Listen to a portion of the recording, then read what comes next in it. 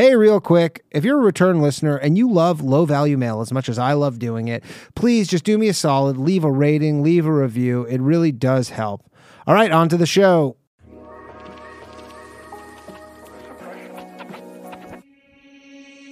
I like their intro music. Queens? What's up, Welcome Queens? to the Female Dating Strategy Podcast. The Bean is female-only podcast on the internet. I'm your host, Ro. And I'm Savannah. And this is Lilith.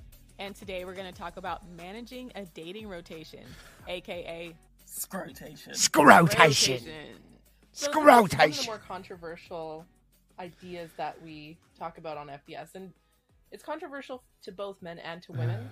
For men, it's easy to understand because they think that if women are dating multiple men at once, then they assume you must be sleeping with all of them. And then that... No, you're just trying to get free shit. We know the grift. Chicks are grifters. Ideals about, female sexuality and purity and so on.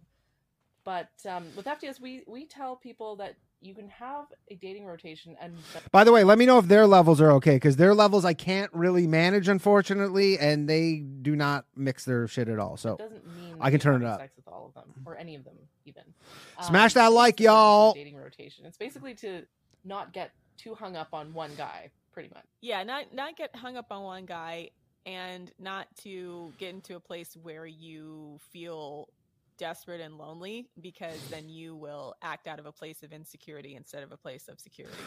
Yeah, and a lot of women honestly, like, these are, as much as these are like dating tips, these are also just like tips if you're like in sales. The subreddit say that they don't want to do a dating rotation, that they agree with everything with FDS, but that's the one thing that they don't want to do. And we're going to address some of those FAQs, common complaints, in this episode. But I guess first of all, let's talk about like what are some benefits of the dating rotation before we get the Scrotation. I think for me, one of the biggest benefits is it too loud because now? I tend to get invested very quickly into relationships, and I think since I've started this rotational dating, I've been able to maintain a really good... I'm sorry, just the fact that I'm just casually using the term scrotation, I don't know if I'm going to be able to get through this. From especially men. So, for example, I'm not checking my phone when they've, if they've like text me back in a reasonable time. Sometimes I can even forget to text them back. No, it doesn't sound like you're forgetting to text them back. It sounds like this is pretty calculated and you're just playing games. Occasionally. And it just gives you that perspective as well. I mean, when you are... Like, if you purposely forget, then you're not forgetting. It's almost like a job interview, right? So when... because I've been involved in recruitment before, it's so much easier to see who the top candidate is compared against other candidates. Candidates. They'll do something that essentially sets them head and shoulders above the rest of them. So it's almost like that. And I just feel it's, if you're only seeing the one person, like Ro touched on before, it's easy to get into that scarcity mindset, especially if we sort of agree that, like high value. Again, if there were 3 guys giving this advice about having a bunch of chicks, they would be fucking like villains. Man, is rare. I mean, we say rare, but... And to my point, like, I think it's fine, both people doing it, but we're at the point where like this is being lifted up, and then guys doing it as being like, there's like 7 billion people on the planet. There are a good number of them, even though they're rare at the same time. It stops you getting into that scarcity mindset as well. And also it's fun. It's fun.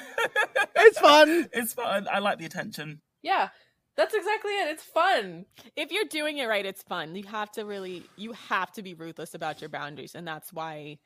Damn, dude. Honestly, guys have been like, again, so many guys I know have been like, yeah, that's what I've been doing. I've been doing quick this. To say you need to cut people off, because the more you engage with low value men, the more it brings down your energy. And, part of the rotational dating benefit is that you start to flex that boundary muscle, right? Learning how to say no, learning when your energy is being imposed upon by some scroty type energy. Because sometimes energy, right? You can feel when the energy shifts in a conversation. My scrotiody dopalicious. And you're like, I'm not feeling this.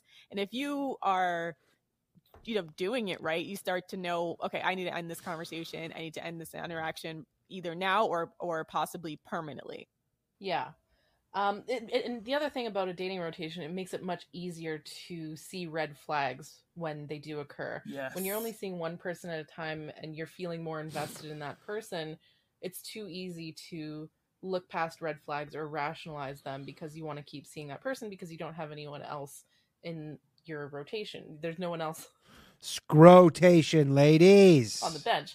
But when you have more than one guy in your rotation, I wonder how they feel about the fact that if they have a scrotation, like, do they think that they're in just some random guy's roster as well? Like, is one of those guys, like, are they expecting that they're one of the 5 girls that the guy's seeing, or?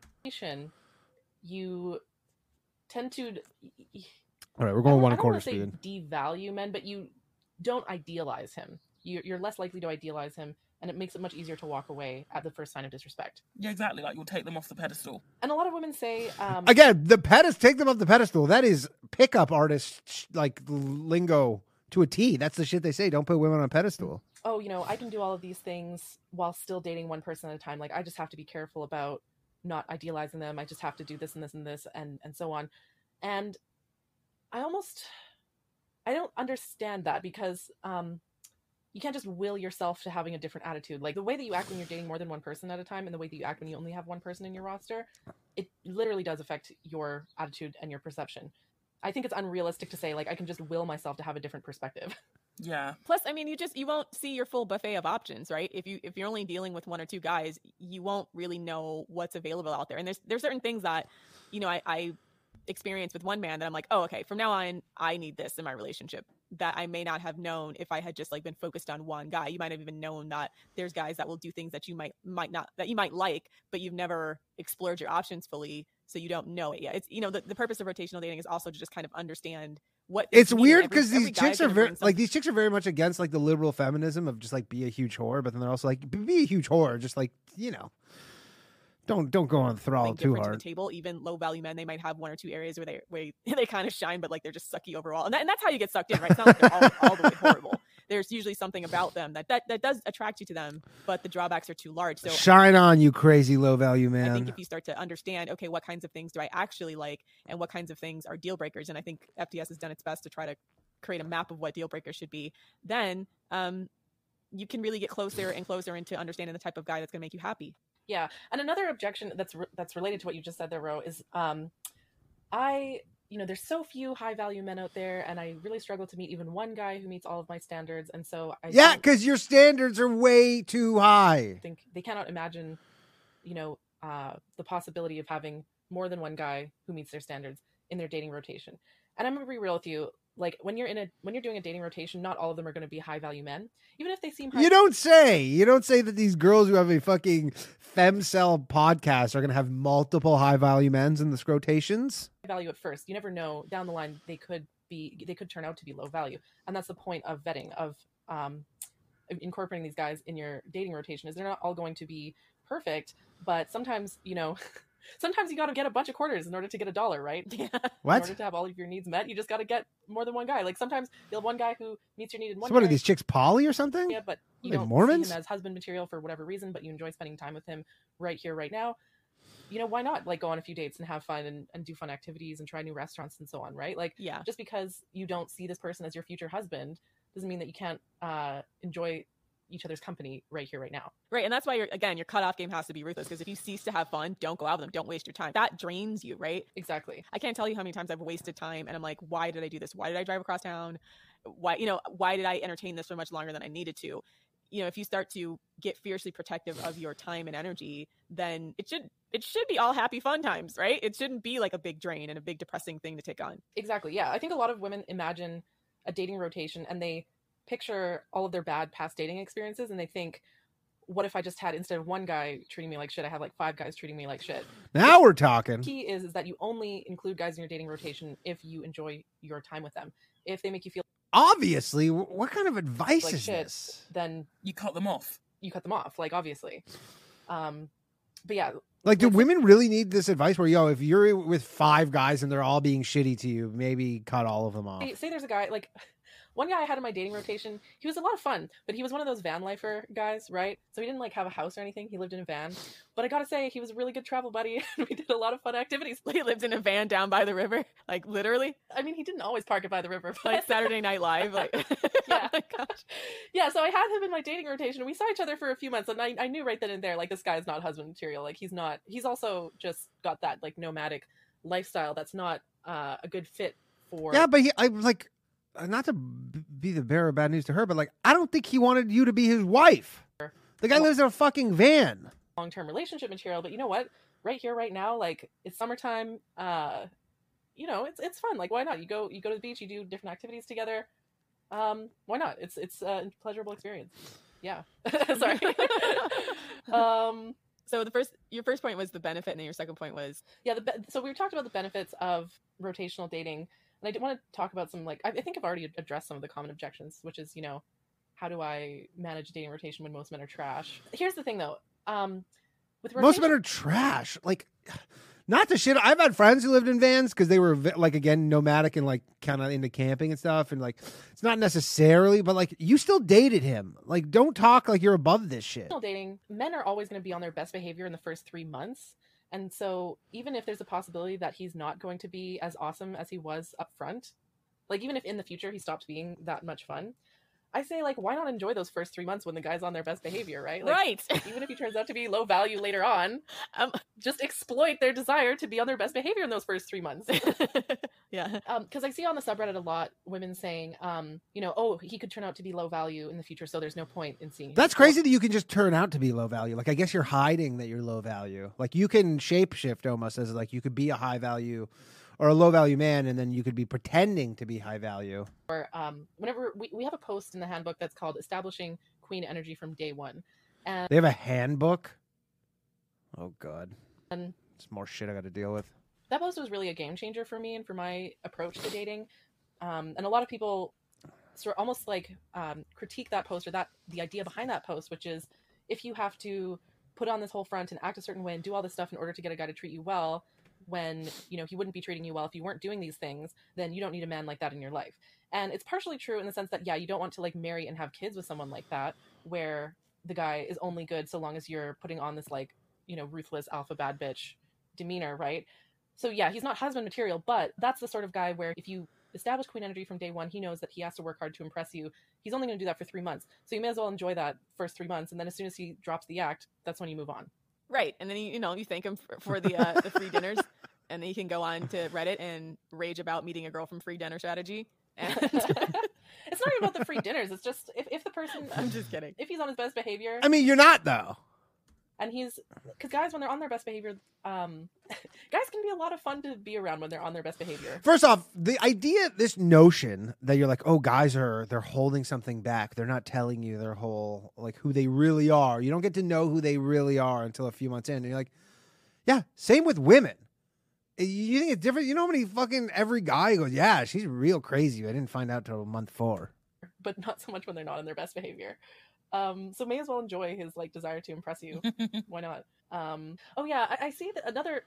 I just want to back up a little bit and explain like my sort of philosophy on like the impermanence of dating or the impermanence of relationships, which is that I see a lot of women saying things like, "There's no." This sounds like such a thing a guy would say, dude. Baby, just the impermanence of relationships, you know? I just want to smash. Dating men, like 99% of men are trash. You know, he's just gonna leave. You know, we're gonna get married, have kids together. He's just gonna leave me for his secretary half his age, and so on. Yep. And Yep. while those fears are definitely well-founded and valid, I do just want to say that there is value in, I don't know, my personal opinion is like, even if that man might leave me 10 years from now, so long as your memories with them in the present, you know, during those 10 years are good, then who cares if it's going to end one day? Like, I Very Shakespearean. It's better to have loved, or whatever they don't say. care if a relationship Loved and lost. is going to end someday. But all relationships end either through death or separation. That's exactly it. Oh, All that's relationships dark. end someday through, you're either going to break up or one of you is going to die. Like, all relationships end. And so I ask women out there to look inside of yourself and ask yourself, are my expectations of a forever relationship, is that serving me, right? I find too often women go into relationships looking for their soulmate. And if they can't find their soulmate, they think there's no point in dating at all. But it's like, who cares if the relationship ends 10 years from now if the time that you spend together right now is good? Then again, that brings us back to... Well, but there is the one main thing here is that if you want to have kids and, that complicates things. Anyways, come on, let's get me to 100 likes. We got... It has to be good, right? You have to actually be enjoying your time with that person. And so if you're getting married and you don't actually like this person or you don't enjoy spending time with them, then yeah, like if you break up one day, it's going to suck that much harder because you wasted all this time for nothing, right? Yeah. You're not like booed up on one guy and then feel like you invested all this time in a guy that didn't work out. In my personal opinion, I don't really care if we're going to break up someday. I'm not really interested in having kids, so that's not really a factor for me. For me, I'm just really about enjoying my present with this person. And the thing is, you have to actually enjoy your time with this person. That's why you have to cut them off at the first sign of disrespect. But you know what? Even if he leaves you in 10 years for, his secretary, who cares? if the time that you enjoyed with that person was good, who cares if they're gonna break up with you one day? Like, all relationships end one way or another, either through death or through separation. That's it.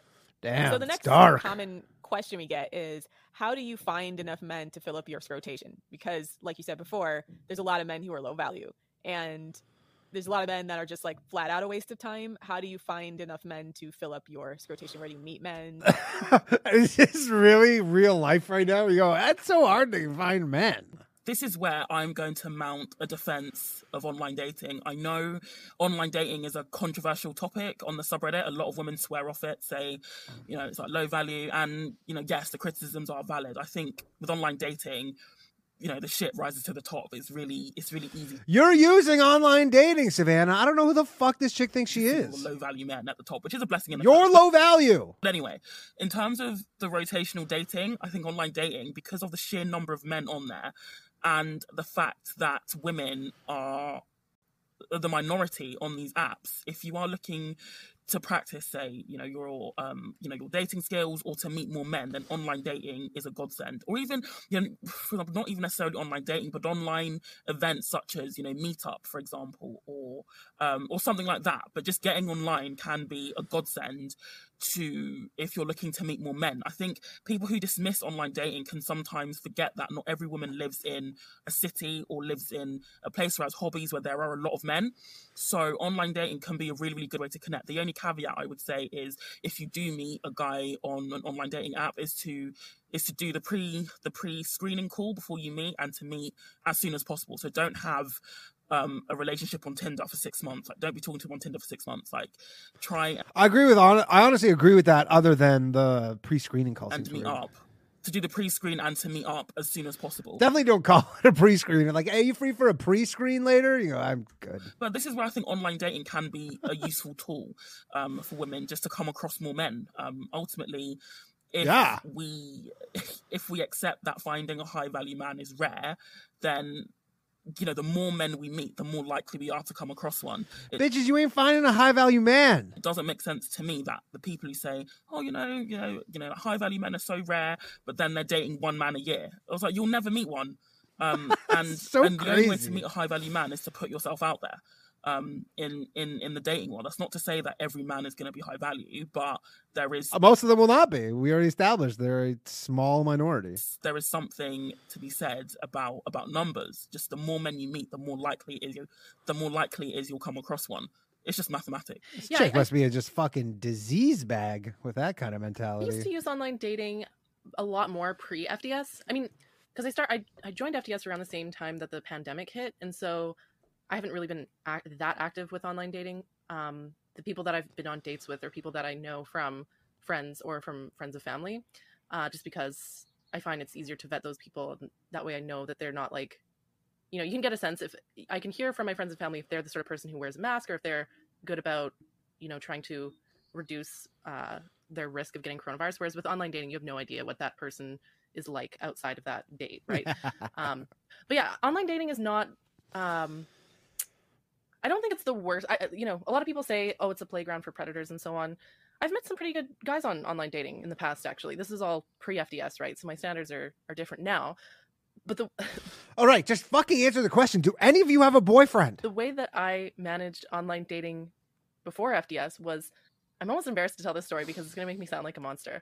But basically, I would... We've been listening this is the 17th episode. You're not going to surprise us. Set my location to Alberta, and then I would meet guys who worked in the oil fields. This is very specific dating strategy. That's By very the like, way, me and Ryan used to do this, more so me, but at the beginning, I like my out of relationship end, and then Tinder came out a week later. I had like a long-term relationship end, and then Tinder came out a week later. And then this is before they had the settings in the app, and there was like some other app you could download that would change your location. So then we'd like go on the road and stuff to do stand-up, and we just like set our Tinder to the city we were going to a week in advance. It was like Western Canada glory days. specific, so I don't think this will have broad appeal. But the reason why I did is because guys who work in the oil fields, they're young, but they also have money. And so if you want to date a guy who has money but isn't an old man, that's like a good option. Yeah. I've heard of people doing that. There's people that put different zip codes in their Tinder so they can get a different type of man. Yeah. Like radius of guys. Yeah, absolutely. Yeah, that's what I would do. Yeah, I would literally, like, because I used to travel a lot pre-FDS days as well, so I'd literally set to like a different country, and the guys would be like so confused. They'll be like, "You're in the UK. Why have we?" Yeah. But it was great. Like, I suppose you can sort of almost manipulate, I guess, the sort of guys that come up. In a way, I'm telling you, if there was, I cannot get over the fact that this was a guy podcast talking about this. People would be like, "This is very problematic." That's exactly it. Like, your if you're in a university city, you're more likely to meet guys who are like young and broke. Exactly. I lived in a university city, and I didn't really like the other guys that were in my age group or in my city, right? Now, here's the thing: when I floated this idea in the FDS Discord, a lot of women were horrified at this idea because they were like, a lot of these guys, they tend to be conservative, or they tend to not have the same educational background as me, or we don't see the same things like politically. They're, usually chauvinistic and so on. And while that is partially true, I have to say that my experiences dating, working class guys, a lot of them were conservative. They were generally pretty wholesome in general. In my personal experience, I can't speak to everyone, but these guys, they were so starved of female affection that they would have no qualms about driving like 16 hours to have a date with me. 16 hours. That is some. I know exactly what she's talking about, by the way. She was basically dating guys. She would lives in probably Vancouver or something, or like fucking Burnaby or some shit. And then she would set her Tinder profile to be in Fort McMurray. I love that. Like, I love that. And so what would happen is they would basically drive through the night to have a date with me, and at the end of the night, and holy fuck, imagine driving 16 hours and then you get there and this is what's waiting for you. I think a lot of women were concerned that if he's driven that far, then he might try to pressure me for sex. And while that did happen, there were a few guys where after the date they'd be like, "Oh, you're gonna come back to my hotel room?" And I said like, "No, it's like I had a great time, but I don't want to have sex on the first date." Some of them did get sort of aggy with me, like I drove 16 hours. They drove 16 hours. Honestly, that is just common courtesy at that point to give him a handy or something. 16 hours. And I spent all this money and you're just going to make me waste it, blah, blah, blah. And see, here's the thing. That's when you say no and then leave. And then never to talk to that guy again, right? So if you are afraid... But he's also like, fuck, I drove 16 hours. ...of being pressured into having sex on the first date... just that's on you. That's a boundary setting issue. So yeah, but more often than not, surprisingly, the guys would just be like, "Oh, that's okay. I had a really great time. I hope I get to see you again." Like, they were so cute and so wholesome, right? Like, they were just so excited to see me. Yeah. They're just so excited to have a date with a woman. Yeah, I mean, high value versus... Yeah, and again, and you probably never went on a date with them ever again because you go, you know what? That kind of level of desperation where he was, like, the fact that he was happy about me stonewalling him and driving 16 hours, you kind of add all that up and you're like, oh, that's like a super desperate guy. I don't want anything to do with him, and probably never saw them again. Isn't really about income. It's really about their character, and that, yeah. I mean, as someone who's dated across income spectrums and education spectrums, who dated working class guys as well as like highly educated guys, it's really a crapshoot. And there are pros and cons to dating either type. Either you're type A white collar workers or blue collar workers. So I don't think that's not unusual, is what I'm saying. Like, I can co-sign that. I've experienced that as well. Exactly. Yeah, like there are some really great decent guys who are working class. That doesn't mean they're poor, because these guys working on the oil fields, they were making like 6 figures. Yeah, they're not poor at all. If you know anything about these guys in the oil fields, they make fucking bank. But they were just, they had a high school education and I was in university, and I actually found I had a good time. We would go out on dates and stuff, and some women are like, oh, we'd have nothing in common, we'd have nothing to talk about. You find things to talk about if you have good enough people skills, and especially if they have a good character and they already have that like baseline of respect and like decency. There's no reason why you can't enjoy one another's company, right? And also, I mean, I'm also low-key kind of like a redneck, even though I live in the city. So I mean, we'd like go out. Sometimes like I dated one guy and we'd go out and like rip around on our dirt bikes and stuff. And so that was fun. Like we did She have has a something dirt in common. So bike? this might not work for everyone, but it worked for me personally. And the reason why I liked this as a dating strategy is because they were only in town for like 1 or 2 weeks every month or every 6 weeks. And so that's how I managed to date like 6 guys at once, right? Like you would just manage your time. Work. Yeah, exactly. I'd have like 6 I mean, first off, this shit is. I know a lot of guys who've done this. I've done something similar to this when I was single. This is literally like a part-time job doing this stuff, though. Like managing this whole thing is like having another job. long distance boyfriends, and they'd only be in town, like not all at the same time, obviously. But every week I had a different boyfriend, and they'd come down and we'd go on dates and they'd spend a bunch of money on me and we'd have an awesome time. And you know what? Like they enjoyed it. They were having a good time. They weren't feeling hard done by.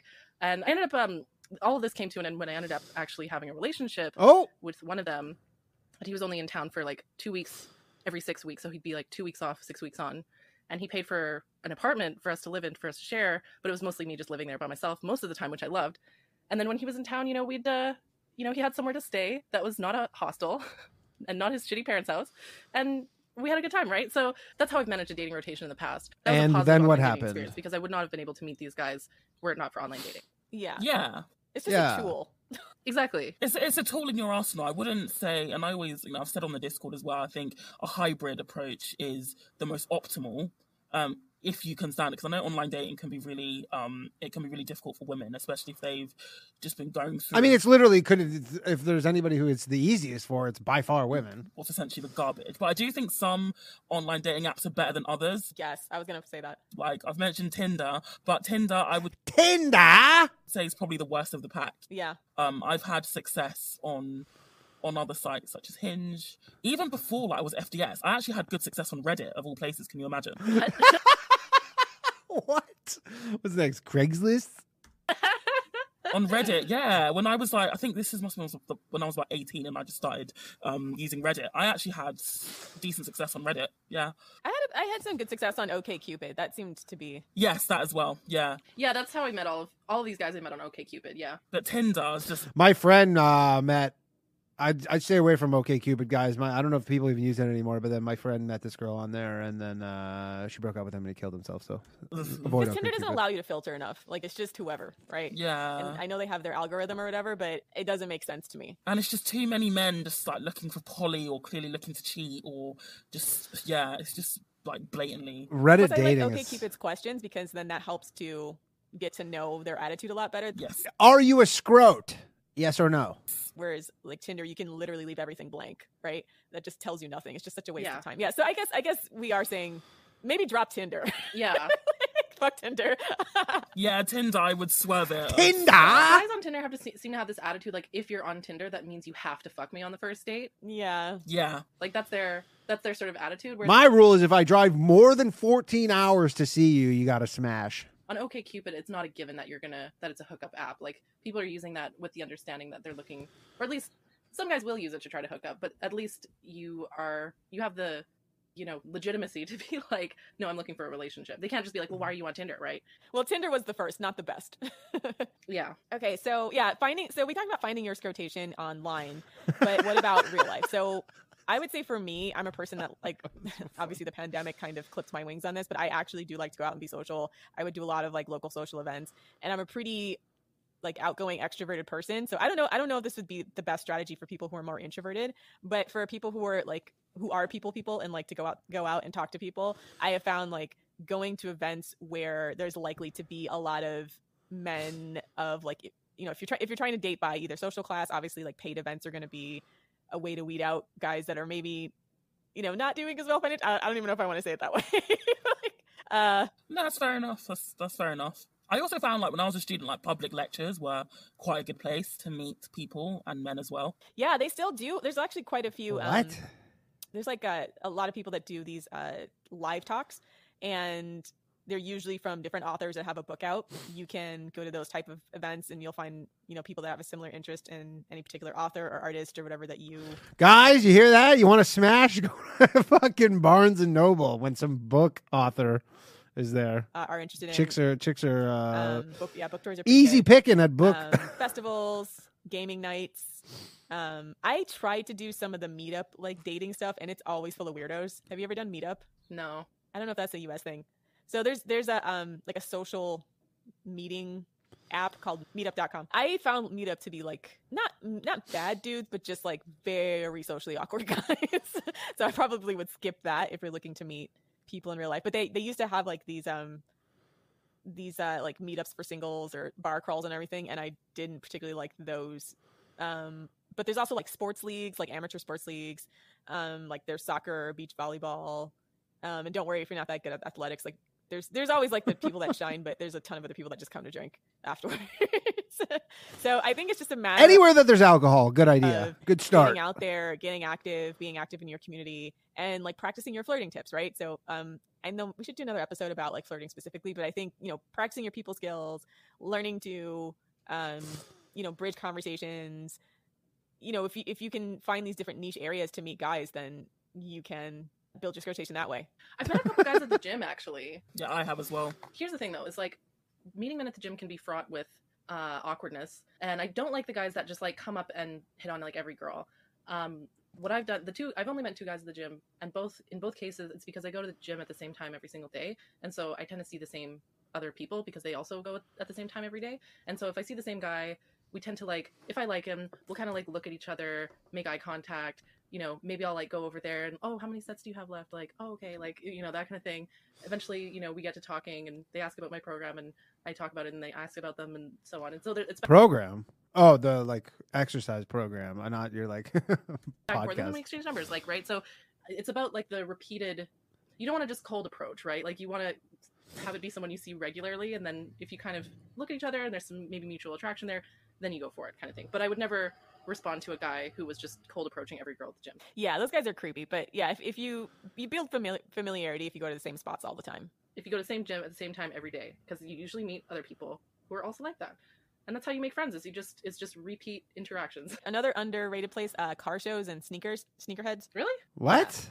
It's going to car shows? Car shows, you can meet guys. A lot of guys at car shows, oddly. You'll meet guys all over the spectrum. There's single guys as well as like, you know, families. But and I actually like cars. I like to go there.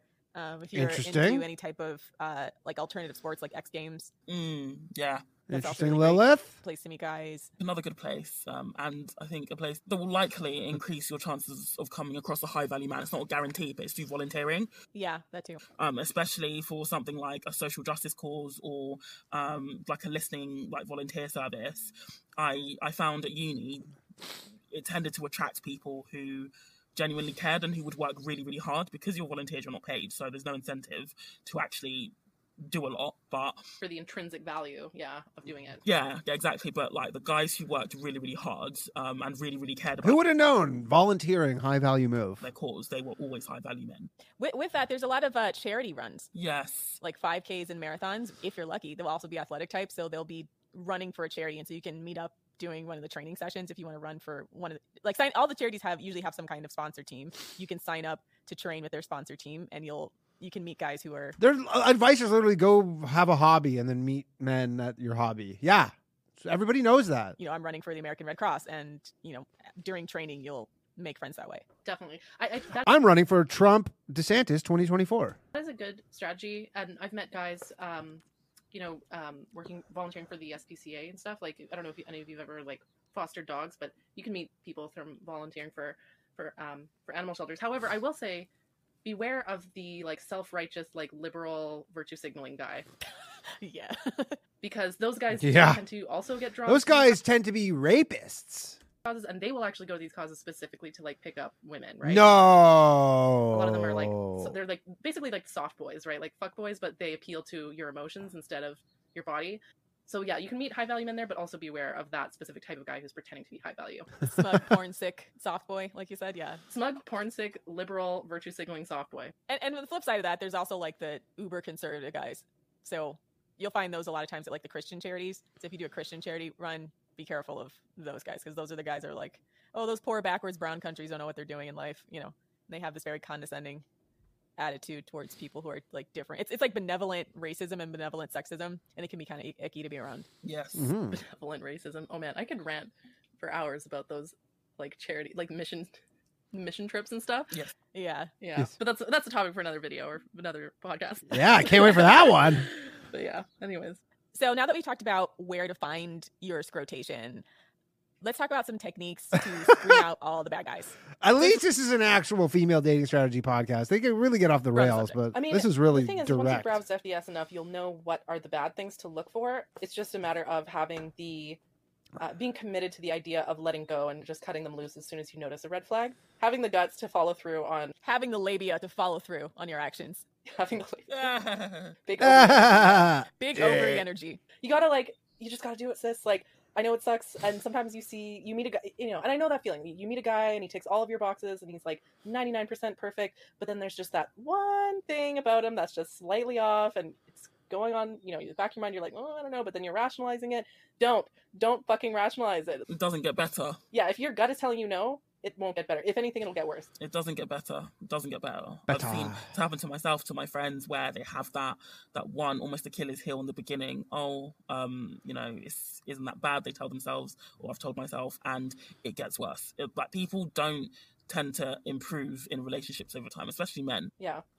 You sort of have to set that standard at the beginning and learn to trust your intuition. And it's tough because women are socialized to give people the benefit of the doubt. Yes, even when they don't deserve it or haven't earned it. Yeah, and be forgiving and so on. And so don't do that. You really have to. And that's actually another benefit of the scrotation is multi-dating, I find, has helped me undo a lot of that socialization. When you get in the habit of saying no to guys, it's like a muscle, right? The more you do it, the easier it becomes. But if you're not used to saying no to men, or if you're not used to cutting men off, the first time you have to do it. I mean, it's a good. I think there's some book about it, but learning to say no is you got to be able to say no. The way no just flies out of my fucking mouth now. Yeah, I don't even think about it. It just chucks itself across my lips. That's how good I am at this point. Yeah, the first few times I struggled with the whole dropping a guy at the first sign of disrespect, because I used to be the sort of person who wanted to rationalize all of a guy's imperfections, and I would be like, well, I'm not perfect either, and so blah blah blah blah blah. I should give. Yes, you are. You queens are perfect. And so it's tough the first few times, but the more you do it, the easier it gets. And now it's just, I don't even think about it. I don't even feel bad. You just go for it. And another thing too with the pre-screening is you can do a lot of the work, at least for the guys you meet online, by doing the pre-screen. That's in the FDS handbook, where you talk to them on the phone and do some kind of FaceTime, either Skype or iPhone FaceTime, Google Chats, whatever. To get an idea of there's certain things that don't translate well through text that you'll pick up from talking to them face to face. So by talking to them on FaceTime, you can when you FaceTime them and they're wearing a MAGA hat, start to notice their mannerisms. You can make sure they look like their picture. Look at any tells that might indicate that they're lying. Or if they can't even be bothered to make sure their background doesn't look disgusting when they FaceTime you. True. That's actually so true. You can tell more from their background, almost not more, but you can tell a lot just from their background. Yeah.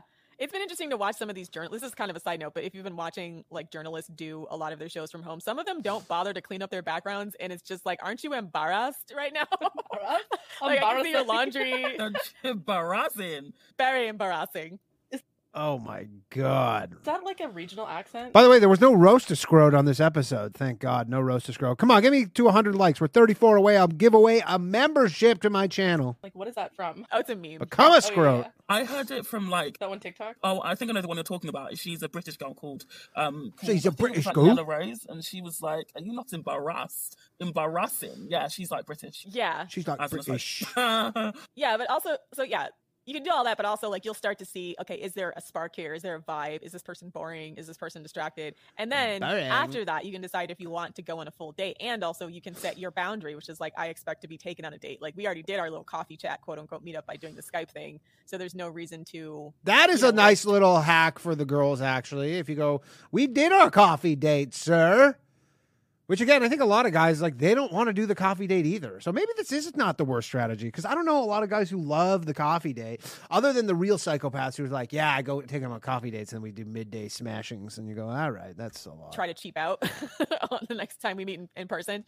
And I'd also say the pre-vetting call, don't make it too long. Don't spend 2-3 hours talking to them. Yes. Just By the way, I forget from the last episode, a bombshell that fucking Savannah said she was born in, what year did she say, 96?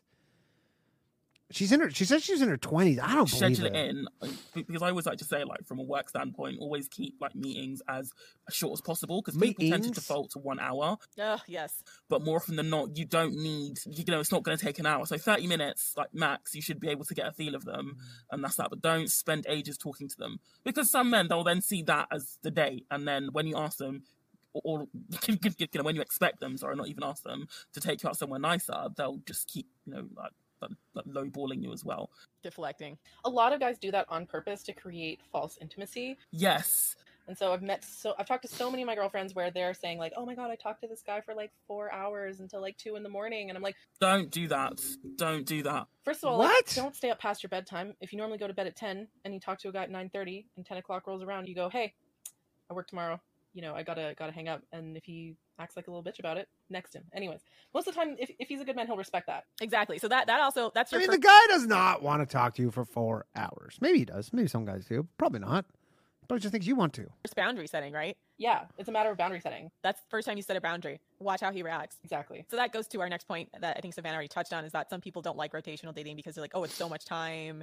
I'm busy. I have a busy schedule. Again, is a lot if of you're time. ruthless with your time and energy, you should be able to pencil it in. And by keeping your dates short, especially your screening dates really, really short, you can really get in. I don't know, 5-6 guys a week if you want to. 100%. So what I currently do at the moment is Outlook calendar or Gmail calendar. They get 2 hours max a week. The ones I like more get longer. The ones I like less get shorter. This is sociopathic, I think, what they're describing here. The scheduling. Actually, Martin Shkreli, who was on the Boys Cast, everybody knows Most Hated Man in America, he did this thing where he put out a spreadsheet of all of his... He just put out a spreadsheet being like, I'm accepting dates.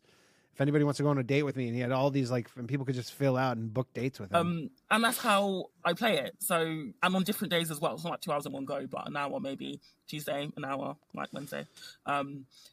Yeah, that's how you can play it. It doesn't have to be. I think when people think of rotational dating, you have to be spending your entire evenings with men. Don't do that. You can schedule. A date can still be high effort without it taking the whole evening.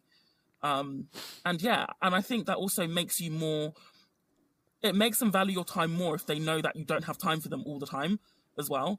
They come correct. Like the guy who gets the most time, he's never been late, for example. If I say, 12 p.m. and we're in different time zones as well, he's an hour ahead. But if You're I say dating a 12 dude in a PM, different UK time zone? because it's on my time. He's there literally at 12 p.m. He's literally never been a minute late. And if he is running late, he'll say, I'm going to be 10 minutes late, like 30 minutes before. So they respect your time more as well if you play it that way. Yeah, and that's why the coffee date thing is such a scam too, because especially when it's wintertime, I don't want to drive across town. Yeah, fuck that. Think about having to dig your car out and then of the snow and then drive across town to have coffee with somebody. I'm not doing that shit. And I don't even drink coffee as well. So this is why coffee dates and drink dates. I don't drink and I don't drink coffee. Right. So having the sounds pre-screen fun. Skype date allows you to sit in the comfort of your own home, cut them off when you're realizing the date's not going anywhere, and only leave your house for when a guy has demonstrated that he can, one, show you a good time, plan a fun date, and also that he's interesting enough and engaging enough for you to want to spend an evening with him. Yes, exactly. I mean, it's not the worst strategy, but I guess, I don't know. Sometimes just going on dates is fun, even if they suck. The other thing about a pre-vetting call is that it sets the standards for how you expect to be treated. I think I mentioned, establishing queen energy from day one. Day one is the vetting call. Facts. So on to our next subject. So let's say you do meet a decent handful of guys and you start dating them, meaning going out regularly on dates. How do you deal with when they show up and you look different than your photos? de-escalate the situation if they're trying to monopolize more of your time or trying to push for sex? Yeah, that's a good question. And it's one of those things that's going to depend on... It's sort of hard to Chicks have real gatekeeper energy, too. describe when you're not in the situation. When you're in the situation, it really depends on how, first of all, how pushy is he being? If he's being very pushy, very disrespectful, that's when you just walk out. You don't even care about trying to be polite. You just say there have been times actually where if a guy was being really inappropriate, I just ask him to pull over and I just leave. She's pull over. He goes, yeah, now we're getting there. And then she goes, I'm out of here. Could you just pull over here real quick? Oh yeah, okay. Just open the door, walk away, get a taxi home. Yeah. Don't let that guy know where you live, definitely. But in the moment, I don't know. There's a certain way of communicating where you just say, at first you'll try to be indirect, oh, not tonight, or I had a great time, looking forward to seeing you again, something like that. And if he's a decent man, he'll usually get the message. you won't have to say directly, like, I don't fuck on the first date or second date or third date or whatever. A lot of times the guy will just respect that. But if he's not respecting that, like, then that's when you know to move on. How I've played this in the past that I think has been work is I just like straight up tell them I like to take things slow and I like a slow escalation. So it kind of sets expectations in the beginning because at some point I mean, that's fine if you actually say it from the get-go. I mean, a lot of guys will be like, heard that before. try to steer the conversation towards That's the thing, is what they don't understand is a lot of girls say this and then they don't mean it.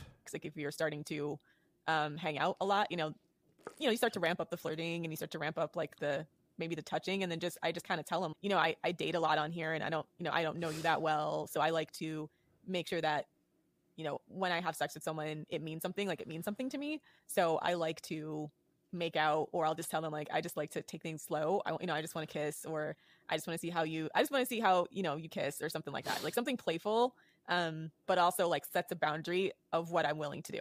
Yeah. And if they're a pushy asshole, then they just go. Guys who are pushy for sex and not giving you your boundary, that's a red flag. And that's when you cut those guys off. Because they're probably not even going to be good in bed. They're honestly going to be shitty in bed. Yeah, that's so true. The guys who are the most pushy for sex are usually the worst. Garbage in sex. 100%. 100%. 100%. They got to strong arm women into it because they know that like there's no repeat customers. There's no repeat customers. It's one and done. No. That's why they go for the high pressure sales tactics. It's like the same way that a pyramid scheme or a scam works, right? They do the high pressure sales tactics. They want to close the first conversation they have with you because they know that they don't have any repeat customers. Their dick is dry as the Sahara. Yeah, What? it is really just a matter of like having boundaries and any sticking sense. to it. And if a guy isn't respecting your boundaries, that's when you walk. It's really simple. Like you'll know in the moment. And that's why we say, like, a lot of women will say, like, oh, but what if I don't know in the moment? Or What boundaries do guys? I'm trying to think. I'm like, do guys have any boundaries like this? I feel like they don't. Other than some girl being like, we got to go to Carbone for our first date, and the guy's like, yeah, I'm not doing that. been in this situation, and I've succumbed to the pressure and so on. Like, the more practice you get saying no, the easier it gets.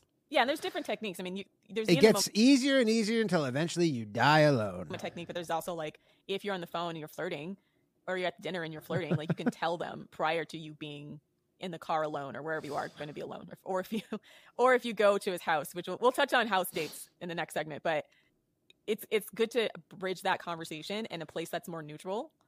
So, if you're starting to turn up the heat because you like this guy and you want to make it sexual, but just not necessarily right away, then you can be sexy with him, but just state your boundary while you're being sexy with him. Yeah, and that's the thing. When you're stating boundaries, it doesn't have to be like this serious, like, dour thing, right? You don't have to be like angrily stating your boundaries, right? There's a certain way of communicating it where it's like playful and still sexy. And that's what I meant earlier when I said like being kind of indirect. Like, you don't want to just be like, I don't know. If you are too direct, it'll just come across like socially awkward. There's a certain way, and it depends on the guy and on the situation, but there's a certain way of, try to be witty with it, You gotta have both in your tool set because Diplomacy some guys do need is that, the word. and those guys are low value men. Some guys you gotta straight up be like, I don't want to be touched. You know what I mean? Like, yeah, that's what I mean. Like, if they don't get the indirect, that's when, or if they're just like bulldozing past your polite attempt. But I mean, it sounds like you're not into them, so just end the thing and go home. That's when you know. Why are you dragging this thing on? Like, okay, fuck this guy, and then you move on, right? But if he's a good man, he'll usually get it when you're being playful about it. yeah, If you're being flirty and setting a boundary, a lot of shitty guys will take that as an invitation to test your boundaries and push. This is what I'm saying. Like, yeah, cut him off. like if you are playful about setting a boundary and the guy pushes you, that's how you know that he doesn't respect boundaries. Like, he will see that as a signal to try harder. Yeah, there we go. Whereas if you're playful and friendly about it, in my personal experience at least, like, the truly good men will take that at face value and then be like, okay, and like maybe next time kind of thing, right? Exactly. So if he doesn't respect your boundary, or if he tries to push more when you're being playful, that is an immediate red flag, and that is, first of all, I guarantee you that sex will be trash. Like,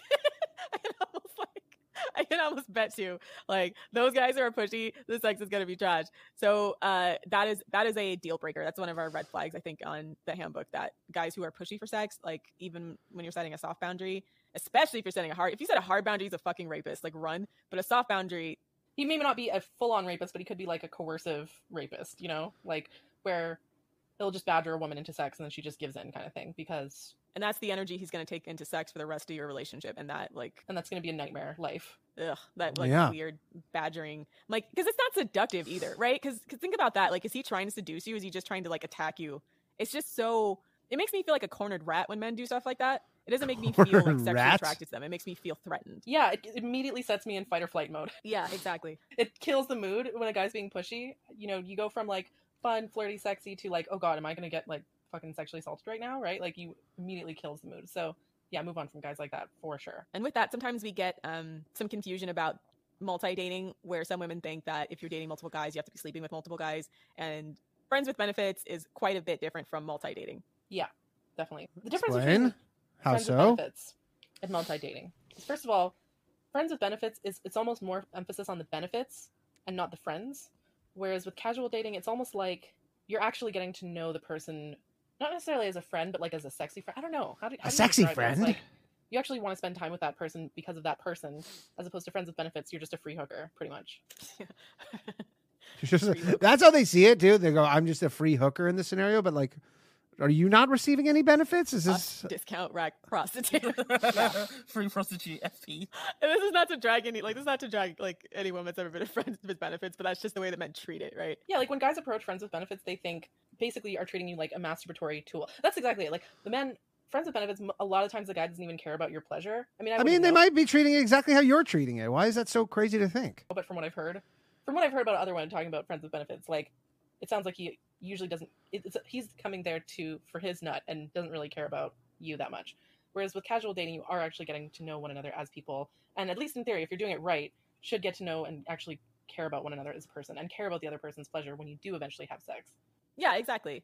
I think, and the other thing too is like we can do a whole other episode on friends with benefits and why it's a bad idea, but you know, in order for you to stay emotionally detached from a guy you have sex with, there's got to be something you don't like about him, probably low value behaviors, right? Like, so having a man around who's not adding to your life in a material way. I mean, it's like dick is divine and low value. Vibrators are all. I mean, sometimes it's just like a lifestyle thing where you know maybe you have a busy life. That's all you got time for. Very effective. It's almost hard for me to believe that the value of having a friends with benefits in your life versus like what we propose as a multi-dating strategy, that the friends with benefits would actually take away from your multi-dating strategy because you would be spending too much time investing even in that low investment relationship.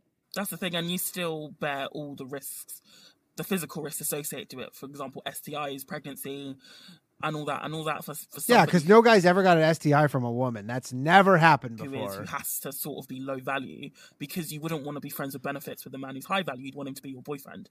So you have to you have to settle for somebody. And again, the risk of orgasms, or the risk of not having an orgasm, is exponentially risk of orgasms. Because even guys have said like they won't, like for example on like Reddit and stuff, they'll say I don't go down on a girl unless she's my girlfriend. But of course they'll expect blowjobs from their friends with benefits. But anyway, that's an aside. Yeah, it seems almost like friends with benefits seems to be something that women will settle for when they want that guy to be their boyfriend, but the guy is like a commitment phobe or something. And so, yeah, I don't get that. It just sounds like a recipe for heartbreak, And so if you are casual dating, on the other hand, you're meeting this person, the energy is different. When you're casual dating the other person, it's like they're trying to prove themselves. It's like they want you to commit to them. They want you to like them. They're putting effort into impressing you. With friends with benefits, they're not putting effort into impressing you. They're just there to get their dick wet. Like they're just pulling up. Sometimes girls are too, though. I don't know.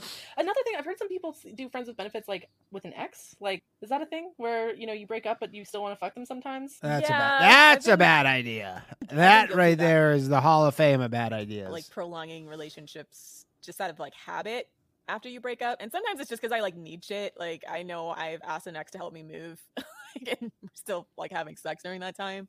I don't know. Oh yeah, that's the other benefit of a dating rotation is I some guys, if I know that they're not husband material, I put them in the manual labor category. That's fucked up. Ever need like help with landscaping or with moving and stuff like that? Guys, do not be that level of simping where you're in this chick's scrotation for just manual labor purposes. Not, they'll like pull up and be like, yes, I get to like prove I'm a big, strong, manly man, pick up heavy things, that kind of shit. And they'll ego lift my moving boxes. I don't know. No, I hear you. What? They're still useful to me. Do not be that guy, value, guys. so. Win-win. Yeah, they're adding value. They might not be husband material, but they're adding value to my life, so that's why I keep them around. I don't know. The more I talk about multi-dating, Chicks more are I sound like a monster. psychos. No, why? I don't know. No, you don't. People are gonna listen to this and think I'm a sociopath. Yes, because you To fucking me, there's nothing are. wrong with that. Like that's the benefit of doing this strategy. Like, I don't Imagine think like it's- guys, you're like, yeah, I have a bunch of chicks in the rotation. I don't really fuck them, but if I ever need some laundry or sewing done, any tough stains, that's when I pull them out. You'd really be care like, that men are mad about psycho. that. Yeah, like you have one guy who does manual labor, one guy who takes you to cool restaurants, one guy you do adventure stuff with, one guy who does manual labor for you. Like there's a different guy What? for each function in your life, right? Like that's What the that's how I fuck? approach casual dating. That's Another thing is insane. with casual dating, we say on Pathological. FDS, the man has to be marriage minded.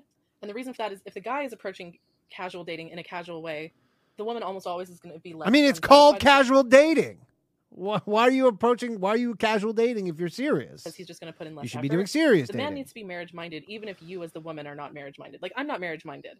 I'm not in a rush to get married and have kids. I'm not really into the whole idea of having kids. But dating guys where they want to get married and have kids tends to be a much more beneficial relationship to me. Yeah, because you're in just more of a position of power. That's all you want. This is like a power dynamic that you just want to have the upper hand. They're working on their relationship skills, right? That's a guy who's actually worked on how to relate to women versus just the other guys who, again, see online dating as a catalog of free prostitutes. That's exactly it. Like, guys who approach dating in a casual way, that's exactly it. They see women as a catalog of free prostitutes. Guys who approach dating where they're looking for a relationship. How many women really think this way? I'm very curious. They are going to put more effort into trying to impress you. Like, this is fringe shit, right? All right, so let's say you start to zero in on one guy or one or two guys that you're liking, you've been hanging out for a while, things are starting to escalate to a more sexual level, and you want to do I don't think any of these chicks have a boyfriend. We don't recommend Maybe doing one of them house does. dates before you've really gotten to the place where you're seriously considering having sex with this guy, because once you do a house date, they're gonna they'll start pressuring for all your interactions to be house dates, because they'll start to kind of turn up the at least the crappy guys will turn up the sexual escalation to 11 and start pressuring you to do Netflix and chill. And then when you're in his house, that's when you start to get the real psycho energy come out. Like, I don't know if you guys saw that TikTok that was posted at FDS a while ago about this guy who was literally screaming at the girl in the background, like, why did you come over here if you don't want to have sex? You know, you'll have to deal with that kind of psychotic energy if you haven't done all the steps. There's dudes who are psychos. There's women who are psychos. I can assure you that most guys are not that psychotic where they're yelling at a woman. That we recommended before. So let's say you are ready to... I mean, the move if you're a dude and a girl comes over and then you think she comes over because she wants to have sex for the first time and then she doesn't, you'd be like, all right, well, I'm tired. I got to go to bed. If you want to, you could just see yourself out whenever, but I got to wake up in the morning and go to his house. Maybe not have sex yet. And actually, we recommend not having sex the first time you visit his house, because what are you doing on that first time? Judging him. Checking out. Yeah, vetting him. Making sure he doesn't live like a fucking slob. And you also want to make sure that he's not like a mattress. I mean, but again, what if you vet him and you go, yeah, checks all the boxes. You still are just... as well. You don't want a mattress server. Get a guy with a bed frame. I'm really sad that this is a thing that we have to state. I'm actually kind of depressed. Because, like, why do we have to tell them that you need a bed frame? What do you need a bed frame for? I mean, I have a bed frame. I've also not had a bed frame. You need a bed. Let me sleep explain, on actually, the frame. to people listening. It's because mattresses collect a lot of moisture, so you need a bed frame to allow for air circulation. If you have your mattress directly on the floor, it'll collect mold and mildew. And I had a mattress on the floor for years. That's not true. So I'm actually very sensitive to these things. That's why I need to have a bed frame that's pretty high off the ground and like with fans and stuff to allow air circulation. I'm very sensitive to mold. So yeah, that's why I don't fuck guys who don't have bed frames. A considerate man would never make you fuck in a bed without a bed frame. No. And that shit's gonna... I've definitely been with a lot of women on bed frameless beds. Move, right? Like, that's the other thing. It's gonna slide around on the floor. No, it doesn't slide around the floor. Like, this is misinformation. YouTube, please flag this podcast as not mine, but theirs as misinformation. Bed frame moving across the hardwood floor. Yeah, what kind of like low rent? Yeah, you are a queen, not a trafficked Romanian hooker. Okay, you're not queens. Whoa, oh, God, whoa! I've actually traffic Romanian hooker. They are not gonna like finding out about Andrew Tate. Once. Oh boy! I've had sex once on a 15 likes, people. Come on, let's get 15 more likes. Mattress on the floor, and that's what it felt like. Is I felt like a cheap hooker. And you want to know my clown shit story? I didn't have sex on. Okay. On a. Gonna say the quiet part out loud. Sometimes girls like feeling like cheap hookers. Not all the time, but from time to time. Mattress, but like he had a bed and everything, but he literally bragged to me. He was like, I really want to downsize my apartment. And I was like, why? And he was like, well, I just feel like I could get rid of some of my stuff and save space. And then he was talking about taking his bed frame out. And I'm like, if I had come over and you didn't have a bed frame, I wouldn't have hooked up with you. He's like, I bet I could have convinced a lot of women to have sex on the floor, on the bed, on a frameless bed. And I should have seen that right there as like testing my boundaries. And like this guy was like, even though he had a bed frame, he was mentally still a frameless man. Mentally a frameless man. That's so funny. He's mentally a bed frameless man. He goes, even if we have sex on this frame bed, in my head, I could make it happen without. Mentally frameless. So that's a red flag. Some of these guys out here have bed frames, but like inside they're mentally and their minds and hearts frameless. I honestly, this is one of the best things these chicks have ever said, because I am mentally a frameless man. I have a bed frame, but I'm a mentally frameless man. Yeah. That's a thing now. Okay. So that was a red flag. That was a red flag that I ignored in a relationship that I eventually ended. I would literally rather fuck in the forest than fuck on a mattress on the floor. What? I'd That's rather have forest crazy. sex than that. Yeah, That's same. At least you see crazy. the night sky. What if it's Yeah, during the day? I'd rather have sex in a tent while camping than on a mattress on the floor. It's just a totally different thing. I don't Any know. man that would even ask that of you is low value. Even if you I'm have a low the bed value frame. If you have guys. an I attitude guess we about found you, like, out where I stand. Low value man. I would never fuck on a frameless bed. Dump his ass. Trust me. I know this from experience. Frameless. Remember a while back, there was a bunch of guys posting pictures of their bed frames, and they were like, "Well, at least now I can date someone from FDS." Like, it's become a meme where I only fuck guys with bed frames, And wash your pillows. and the guys have internalized that, and they're like, "Oh shit!" Suddenly, Why do we have to tell you these things? imagine after this episode gets posted, like sales of bed frames go shoot through the roof. All right, relax, chicks. You don't have that kind of influence. Swear to God, if you sell bed frames and you want to advertise on our show, we will read your shit.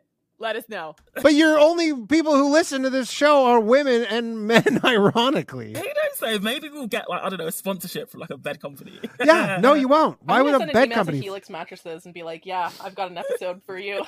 Yeah, and they'd be like, "You fucking femcells, lose our email." Men until basic household care. Basically, you go to a guy's house to judge him, to see how does he live, because a man's home is a reflection of his soul. Shut If it's up. messy, if it's dirty, his soul is messy and dirty. And the other thing is, it will be the cleanest it will ever be on the first date. If you go there and it's dirty, it's not like he's going to suddenly start giving a shit after you've been dating him a while. Like, it's never going to get better than that. So, and here's another thing. Check the toilet. See, if he really, really cares about you, he will wipe the dust and stuff around the bottom of the toilet. If he doesn't do that, he doesn't care about you. That There is a won't good be tip, guys. If you're trying to impress a woman, that is actually a good tip. They don't have a lot of them, but this is a good tip. If you're bringing over a girl for the first time and you want to get her in bed or whatever, you gotta get those little difficult areas at the bottom of the base. They're right Any about this skid one. marks? Yeah, there won't be any freaking brown skid marks She, on the toilet they're talking about skid marks all the time. Yes, obviously clean your toilet. seat. And It's there'll be gross. extra toilet paper rolls, and there'll be a little trash can for you to throw out your tampons. If he cares about Ew. you, he'll do these things. And the other thing is, Tampons. like Gail Dines mentioned, you got to find a guy that's mostly good, and then you got to sort of train him up. If he doesn't currently have a trash can and you ask him to get a trash can, and if he does it, that's a good sign.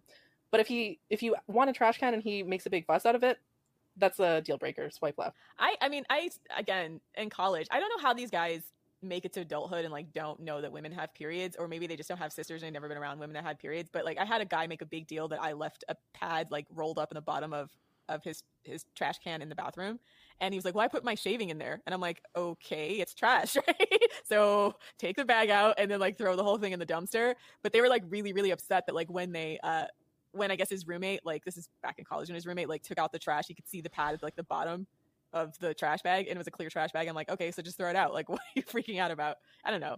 Yeah, that's a low maturity. Like if a guy gets grossed Yeah, you're out talking by about fucking the dude who is 19 or 20 years old. periods Yeah, and stuff. Like imagine what it's going to be like to be in a relationship with him. Like once a month, it's every gonna be week. sick. Like for one full week every month, he's just going to be like, ew, like and grossed out by you. Like no, that's not long-term relationship material. Right. And so You're not in relationships. to cap off this episode, a final, I guess, point in favor of multi-dating is the concept of you're single until you're married. This is a concept that is spoken about on the subreddit, but essentially it centers around the idea that if a man really wants to make you exclusive to only him, like he should marry you, because that is Yeah, well, sometimes it's moving a little too fast to just get married. Like there is an in between there where you're like, yeah, it's maybe a little early for marriage. like the highest form of commitment. And whether you believe in What? marriage, from a religious This is standpoint. terrible advice, guys. You know how many guys are going to listen to this? I mean, not a lot, but I don't even know, because this is advice for women. But if a guy hears this advice and goes, oh, you know what? I want to be exclusive with this girl. I'm going to ask her to marry me. So many girls are going to be like, what? No, it's way too early to get fucking married, you lunatic. Or not, that is a fair argument, because like marriage gives you all sorts of legal protections that cohabiting doesn't. But anyway, this has been, and actually my aunt, like story time, she actually had 3 boyfriends for several years, and they all knew about each other, so she multi-dated quite intimately for several years, and Soups. she used to tell me to always have, I remember when she told me actually the first time, So what, she's in an open relationship? If she is about to say that those guys were not seeing other women, I'm going to fucking lose my mind. I looked at her like she was crazy, because I was like, how can you have all that time for 3 boyfriends? But she did anyway, and she was only sleeping with one of them as well, and that was Shut up. No fucking one that way. eventually, There was 2 guys who were literally in the mix with this chick for years that she referred to as her boyfriends, and they didn't have sex? came to be her husband. But yeah, she multi-dated until she got married to the one that she wanted. And the funny thing was, they all seemed to eat out of her hand as well. Queen. That's not the only thing they were eating out. All right. Yeah, I'll that's show the thing. myself When you off. multi-date, your attitude changes, and men will eat out of your hand. It is like magic. Yeah, I mean, I aspire to be like her. Yeah, what do you think they're doing, though, on the times when you're not seeing them? They still took her out on dates. They still, like, they didn't treat her any, like, less than a girlfriend. And I think Yeah, for the short periods of time they spent together. she was, like, their only girlfriend, but she had 3 of them Yeah. Okay. on the go who knew about each other. Oh, they all knew about each other. Nice. So yeah, more power to you. It's an alpha move there. Yeah, they knew about each other. Your aunt is an alpha bitch. I love that. I mean that in the most loving way. If she thinks those dudes were just waiting for her, holy fuck, the naivety. So, Mad respect. base. But I wanted to say one last thing about the idea that a lot of women seem to have, that you can get the same benefits from multi-dating by just acting as though you're multi-dating when you're not actually multi-dating. And I said earlier, you can't just will yourself to have a different perspective. And the main reason for that is because whether we like it or not, or whether we agree with it or not, in dating, whoever is the less interested party has the more power. And women enter the dating world already at a disadvantage because women are socialized since we're very young to think They're that not at a disadvantage. They're at a huge advantage. I guess depends how you think, but in terms of supply and demand, they are way more in demand than men. marriage and And having kids and so on. is they the most dictate the terms in a lot of shit. most important thing. So women are socialized to be more invested in relationships than men. And men are taught that relationships aren't that important for them and that all they need to do is get laid. That's what we're socialized to believe. So because women are already at a disadvantage in the dating world because we're told to be more invested, that gives us less power.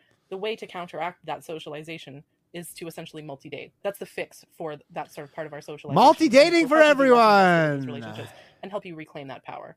Good deal. All right, so that's our show. Please check out our Twitter at FemDetStrat as well as our Patreon, patreon.com/. All right, that has been Scrotation Management, and we just hit 100 likes, so I am going to give away a channel membership. Thank you, everybody who's been watching. We're going to do one more episode, so don't go anywhere. I just have to give away this membership. Bingo, bango, and we'll see who wins it. Who's going to get the membership? Let's find out, and then we're going to do another episode.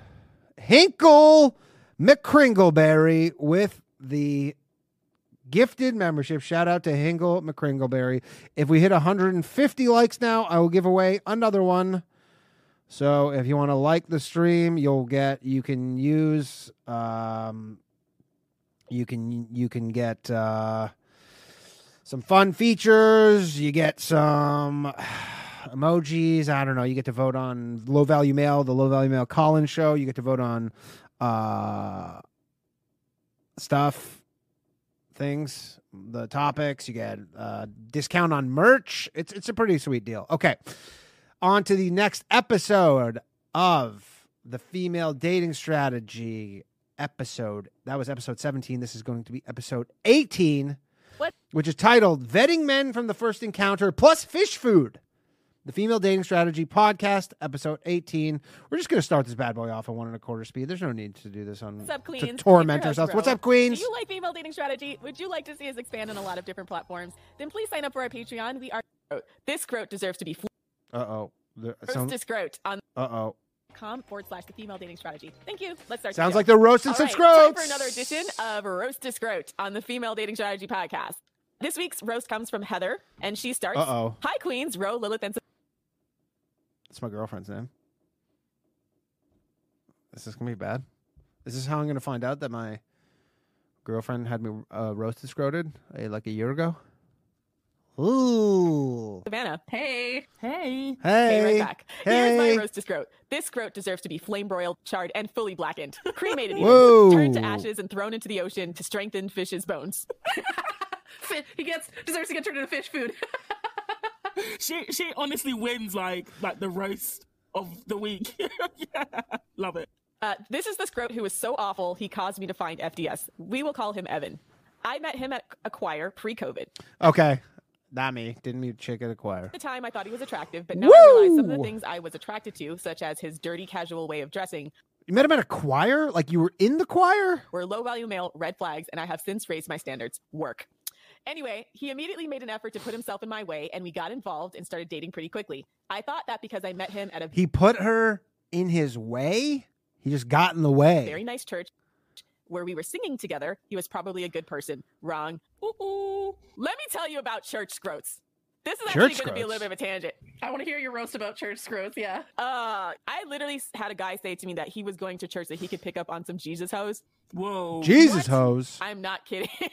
So yeah, don't assume all the guys that are there for good intentions. Sometimes those guys are there because they know there's a lot of girls out there they think are like, yeah, especially youth group. They think, oh, this is where all the like young girls are, and I can go over. What? I've never, again, I'm not a religious guy. I don't hang out with particular religious people. Is this a thing? Were you going to religious groups to smash? there. I and guess try to get a talk to them. girlfriend. So anyways, I digress.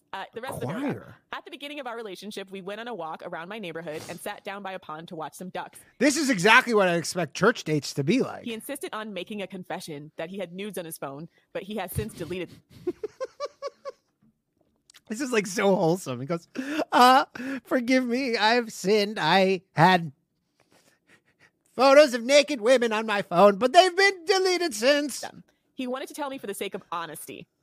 I thought that was weird, but all right, I guess. I know people can change if they really want to. It's possible, but not likely. Spoiler alert, he never deleted them. And he even continued the inappropriate conversations for the entire duration of our relationship. I asked him to cancel his OnlyFans and to unfollow and block the naked Instagram girls who would desperately message him asking for money in exchange for nudes because they were, quote unquote, about to be homeless. Wow. Dang, it's really First off, those are guys from like Romania and India and Nigeria and stuff who just have photos, and then that's a scam they do where they go, hey, we need money. rough out there like that.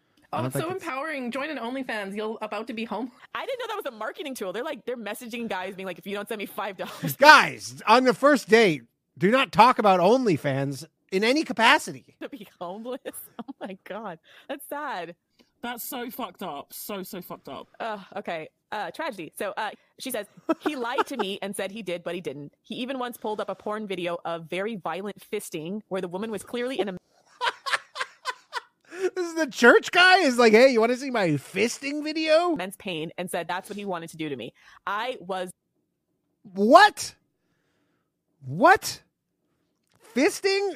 They're still on the first date? revolted. Rightfully so, right? I don't understand the concept of fisting. It's literally Right here, sister. I have no idea. The whole idea of fisting, I imagine that it's like, I guess, a chicken and the egg thing. Like, who wanted to get fisted first? Like, was it a guy who's like, I'd like to fist you? Or a just girl? like violence against women. The man doesn't get anything except just enjoying the woman's pain, and the woman doesn't get anything either. Like, she's not orgasming from fisting, okay? Yeah, it seems very I don't know. I'm not bizarre, gonna and lie. it's one of those things that I don't I agree. Super bizarre. understand. It's never thought to me that it would feel better than a penis, but I don't know. Yeah, It's I like a penis to the max. It's like, hey, who wants a penis this big? never tried it, but I assume it would be bad.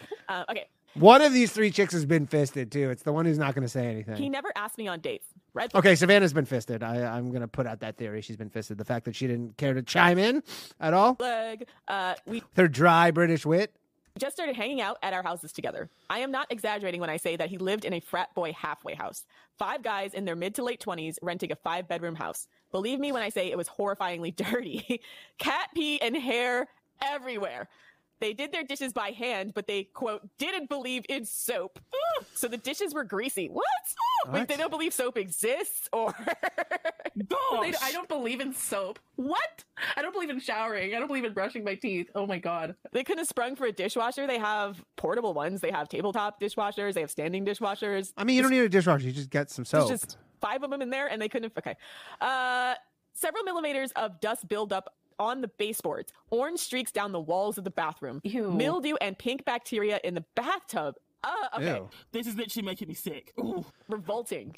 Had to beg Evan to put a trash can in the bathroom and to buy toilet paper because there was none to be found the first time I came over. He goes, I don't have money for toilet paper and trash cans. I'm spending all my money on these fisting videos. See, walk out. Wait, there's no toilet paper? Do they just take a shit and then walk away and then just like leave their shitty asshole? Like, Probably. this is what we're talking about when we say that guys don't wash their ass. Guys can go like a day or two without having toilet paper. That is an impossibility for women. So I've learned if they cannot stock their toilet paper regularly, like leave. Don't stay at a house where a man is not courteous enough to know. I mean, that if you don't women have need toilet- 2 things: 1, toilet paper, and 2, a trash bin. In case Okay, they're on our guys also need toilet paper. This is not gendered. These guys are just gross slobs. period, and we need to dispose of our period products. If they have not figured that out, or they give you a hard time about it, First off, if you're at some stranger's house and he doesn't have a garbage for you to throw out your period products, flush that shit. And that's now his problem for not having a garbage. walk. Leave. It's just mad stupid. Like anybody who understands anything about women should have those things in their house before they invite them. Like, if you have to argue with him about that is so stupid. What? She even writes here, I guess none of them wipe their asses. Savannah has maybe the worst laugh I've ever heard on a person in my life. Gosh. Oh, gosh. Walking Gosh. hazard. Here's where she messed up. She writes God. here, constantly clog sink and tub drains. I can't believe I even bought Drano for them one time. Cringe. Don't do wifey shit for scrotes. Yeah. Yeah, Yeah, don't. girl. Shout out to the Scroats. We've all been sucked into that because I've had that too, where there's a guy where you're like, you are so hopeless that I feel like I should clean for you because I feel bad that you live like this, but don't. Yes. Fight that instinct. Just leave. Be like, this is not good enough for me. Make them feel bad and walk out. Yeah, don't do it, sis. Don't do it. That's actually one of those things, like, for me, that's always been a deal breaker, even when I was a pick-me. I think it's just because my parents were, like, low-key kind of, like, hoarders, and so I got, like, traumatized by that, and so I got, like, that's traumatized always by been that? one of those things. If I go to a guy's place and it's messy, like, I've had guys call me, like, oh, you're such a hypochondriac, you're such a germaphobe, blah, blah, blah, blah. I don't care. I own that. I'm a germaphobe. I'm a hypochondriac, okay? Like, if a guy can't wipe his ass, or if a guy doesn't have a trash bag, or has pink mildew in his bathroom, no. So the guys I've dated have always been very clean. But again, you're dating like a dude in his 20s. He doesn't give a shit about this. He's not trying to get married, so he's not like he's.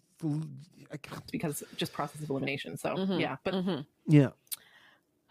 Next paragraph. There was copious cannabis use, as well as cocaine, LSD, and mushrooms.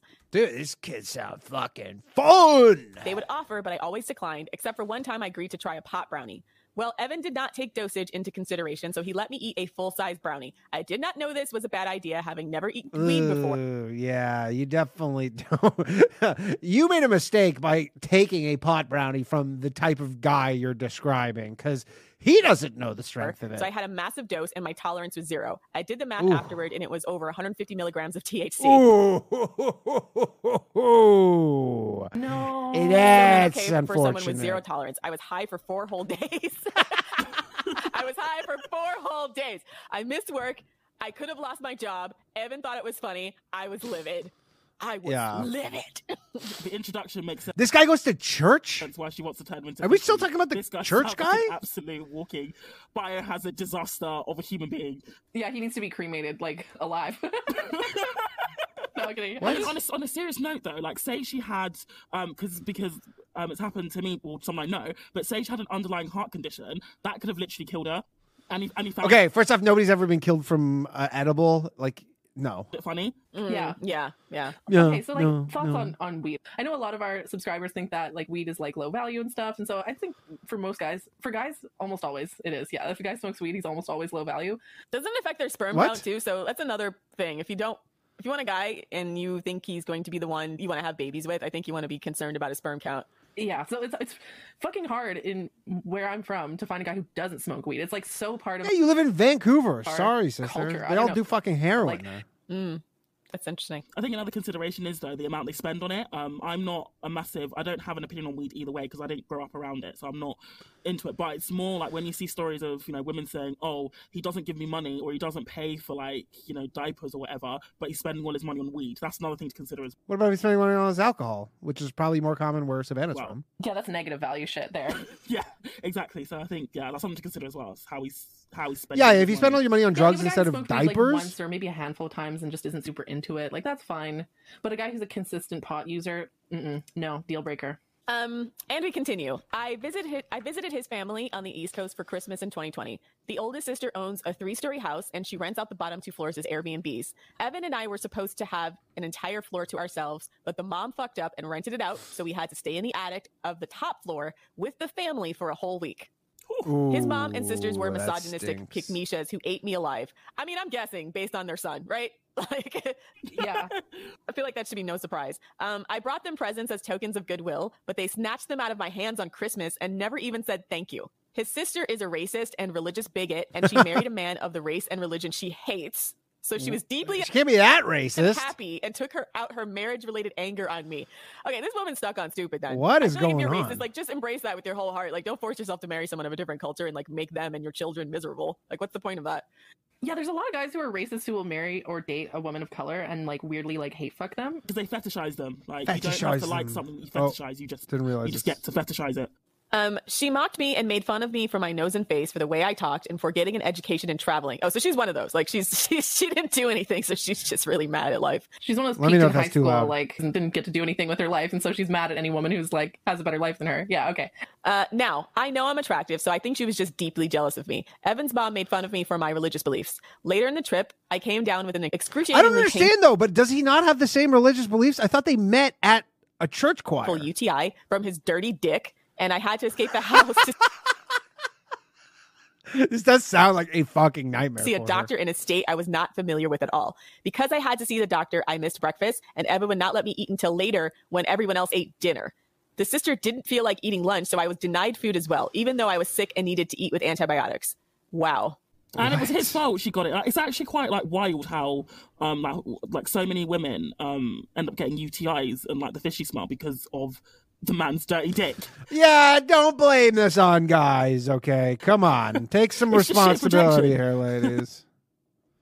So the line about her not being allowed to eat until dinner, that gave me like PTSD flashbacks, because there was this one time I was dating a guy and he lived in a different city than me, so I went and stayed with his family. So many women, and his mom was like, his mom was just one of those like people who just, I don't know, like she would bitch? like bully me if I like ate outside of like the scheduled meal times and stuff. And so yeah, I had a moment like that where I missed breakfast, and she was one of these like really proud of her eating disorder type of women, and would like get mad at women who didn't have eating disorders or something. And yeah, wouldn't let me eat until dinner, and then like the dinner would be like a bowl of soup that's like 200 calories or something. It's like basically He was doing you a favor. feeding me like She starvation was. diet when I was staying with their family, right? And then like called me a fatty whenever I went out to go to a restaurant to like buy more food. So yeah, fuck those kinds of families. They deserve to burn in hell. and be turned into fish food. Wow. The worst part is Evan told me both sides are Fish? guilty because I didn't suck it up and put on a face to impress his family when I was sick in bed from something he caused. Fuck that.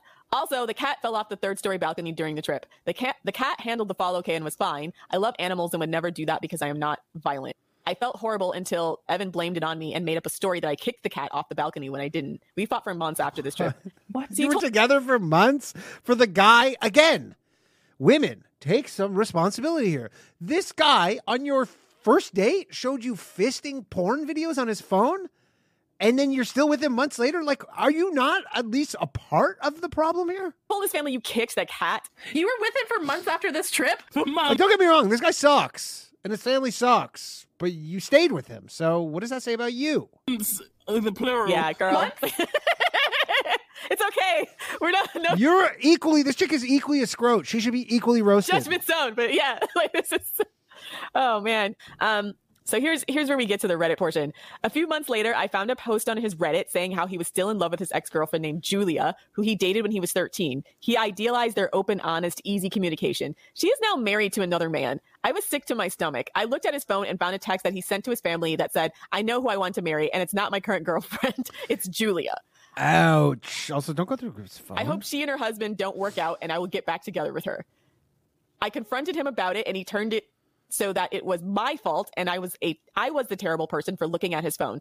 He was just mad he got caught. Yeah, you think? Yeah, he was mad. You got caught. First of all, ladies, why do you confront guys like this? Just Yeah. leave. Like what? Ghost. Like when you confront a guy with his cheating or with anything like that, you're just giving him an opportunity to lie to you and manipulate you and gaslight you and stuff. I mean, Just again, yeah, this chick should have left a long time ago. yourself the mental trouble and walk away. If a guy says he doesn't want to marry you, he wants to marry his girlfriend, he's just waiting around for her to divorce her husband so that he can get in on that, you're just like a placeholder, and you got to move on, sis. Like, there's nothing you can say that will, like, what do you want? Like, what are you expecting? Like, for him to say some magical combination of words to, like, you know, relieve your concerns so that you don't have to break up with him?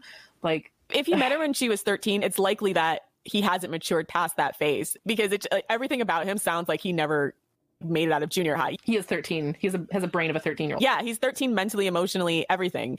He's probably idealizing the relationship because, 13, do you have very high expectations of the boys in your class? Not really. But now he's a grown man and he needs to act like a grown man. And he, every woman probably other than her has been holding him to grown man standards that he can't live up to. So he's idealizing this past child, a relationship he had when he was a child. Come on. Yeah. Anyways, happy ending here. I dumped him when I found FDS. Woo! Yay! When I started to really believe that I am the prize and I am worth much more than this garbage scrote and his garbage treatment of me. Yes, queen. Yes, Amen. queen. He friended all my family on Facebook, and my mom is such a pick-me boy mom from hell that she had a whole ass conversation with him and gave him my personal information like my work schedule. Oh, mom. Oh, mom. Why? She said I have a no contact order in place now. So it must have got serious on. Damn. Yeah. This reminds me of Dirty John, the Not illegal. grandmother. I'm obsessed. I just watched the whole podcast show, everything. I'm obsessed with Dirty John's story. We need to have an episode about this because it fucking validates everything in FDS. The grandmother was Dirty also John? this sort of person, or the mother was saying, was also one of these like pick me boy moms where her daughter would come to her talking about her relationship problems and she'd be like, oh, you gotta forgive him and blah blah blah blah blah. And like, guess what, this one of her daughters got shot by her husband because of that. The end of it is she's just saying thank you to FDS for helping me understand I am worth so much more and even potentially saving my life. So yes, you're right. Literally. Yeah. So yeah, I really hope all that pink bacteria in his bathtub eats him alive when he falls asleep next time. Yeah, I hope he gets a fucking fungal infection or some shit from that. I hope he Yeah, chokes on one of his fuck shitty him. brownies. Oh, one of these shitty weed Way brownies. too high of a dose shitty weed brownies, like 150 milligrams. I mean, it sounds like a pretty good weed brownies. Probably. Again, if you take a fucking weed brownie from a guy who's like probably 22 years old or some shit, yeah. Caveat emptor. See, that's like it's like 10 doses. That's like so much. Like, It's a lot. I yeah. hope his dirty dick swells up and falls apart. yeah. And I hope Julia, I hope next time he tries to reach out to Julia, her husband drives over to his house and punches him dead in the face. Yeah. Yes. Oh my god, Julia's husband, give some justice here. Fuck yeah. Yeah, except he doesn't know because he doesn't listen to this dumbass podcast. Yes. I hope he gets a fucking infection from all the smegma crusting Oh up God, I forgot this is the roast of Scroat. under his fucking They're foreskin. roasting him now. Probably, yes. Yes. Yes. Yes. All right, that's our Roast to Scroat. If you would like to submit your own Roast to Scroat, please support our Patreon at patreon.com/the female dating strategy. Or support my Patreon, patreon.com/low-value-male, because I have to listen to all this fucking bullshit. And you can submit a Roast to Scroat, a queen shit, or a Gnosis, and we will discuss it here on the pod. Thank you. Oh my God, the episode hasn't even started yet. What's up, queens? Fuck. Welcome to the Female Dating Strategy Podcast, the meanest female-only podcast on the internet. I'm your host, Ro. And I'm Savannah. And this is Lilith. What's up, Queens? Today we're going to be talking about what kinds of things to look out for before you meet a guy for a first date. Because as things start opening up again, Wasn't this fucking the last episode? there's going to be a lot of desperate men A that are lot looking of? for a woman to devour. And you need to make sure that your vetting game is on point to filter them out. Yeah. Yeah. Yeah, there's a lot of thirsty guys walking around out there. There's a lot of Yeah, thirsty ladies walking around out there. And just for some context, this was the date of this podcast was, I can't see it, but it was like a year ago. So this is. I mean, I don't know if you guys have noticed this, but since things have started to open back up, I swear the thirst out here is real. Like, cause I'm out here looking like a bum. I'm not gonna lie. Yeah. It's almost like I haven't practiced dressing for, a year or so. And so like I haven't been Oh dressing God, we got to listen to like the worst fucking hacky COVID ticks too. now. up really anything special. And I swear I'm still getting a lot of attention I think I wasn't expecting. Yeah. It looks like they're trying to almost like force interactions with people because maybe they've been inside for a long time. Yeah. Yeah, I mean, I Yeah. pretty much live in They have. athleisure. And so I look pretty athleisure. I love that. So even if I'm going to the grocery store, I look like I'm on my way or coming back from the gym, like at all times when I'm not working, pretty much. But yeah, like guys have gotten really, really bold. I haven't had this much street harassment since I was like 12 years old. Nice. Yeah. Yeah. Yeah. I mean, so you need to strategize because it's going to be the same guys that are harassing, random like women on the street like Lilith. They're going to be the same guys trying to slide into your DM. So you need to find a way to weed these people out. And I would say probably the first rule of vetting is that understand that it will take a long time. It's not, I mean, we've touched on this before in previous episodes, but it's worth re-emphasizing because I think some women get sort of, freaked out at the prospect of, do I have to vet for the rest of my life? And it's like, well, To some degree, yes. Like vetting is always an ongoing process. That's not to say that you still can't enjoy the relationship when, after you've ascertained that he's, high value and, you're into it. But there needs to be an ongoing vetting process because you need to be able to acknowledge red flags when they come up and to act on it as well. And the second part is where I think in my experience, it's a lot more difficult to do. So women can verbalize the red flags. They can say, for example, he's taken ages to text me back, or he's really... Even though you said last episode, Savannah, that is one of your actual strategies to take long, or it's just that's if a guy does it, that's a red flag. He's being quite intense in how, in trying to talk about sex, for example, but then the action sort of, falls through a bit. It's easy to become quite passive and not to do anything about it. So that's the reason why vetting should be an ongoing process. And essentially, just like anything, vetting or your vetting muscle, like so to speak, the more you do it, the easier it gets. And that's something that I've learned during lockdown as well. Like the more the more practice you get at like cutting men off at the first red flag or picking up on their tells, so to speak, which we'll go into in this episode, it gets a lot easier. It gets easier. And here endeth the lesson. So how do we implement this? We got to take the process one step at a time. So how do we start vetting from like the moment you meet the guy? And then are there differences, meeting a guy offline in your life versus meeting a guy online? So first steps when you meet a guy. Does he immediately send you a dick pic? Swipe left. No, okay. Unmatch. Like one of the worst messages, which is an instant ignore, is just a hi or just a hello. Instant ignore. Yeah. Like, what do you expect me to do with that? Yeah, no, when a guy sends out one-word messages, it's a sign that he's probably messaging multiple women. I gotta say, they're saying this, and yeah, you don't want to open with like, hey, hello, especially on like a dating app, but for the very brief period that I was on Bumble, one of my favorite parts about it was watching the shoe be on the other foot and watching women have to navigate this whole thing when they were just like, hi, and you go, yeah, it doesn't work for you either. True. That's like unless you're super hot.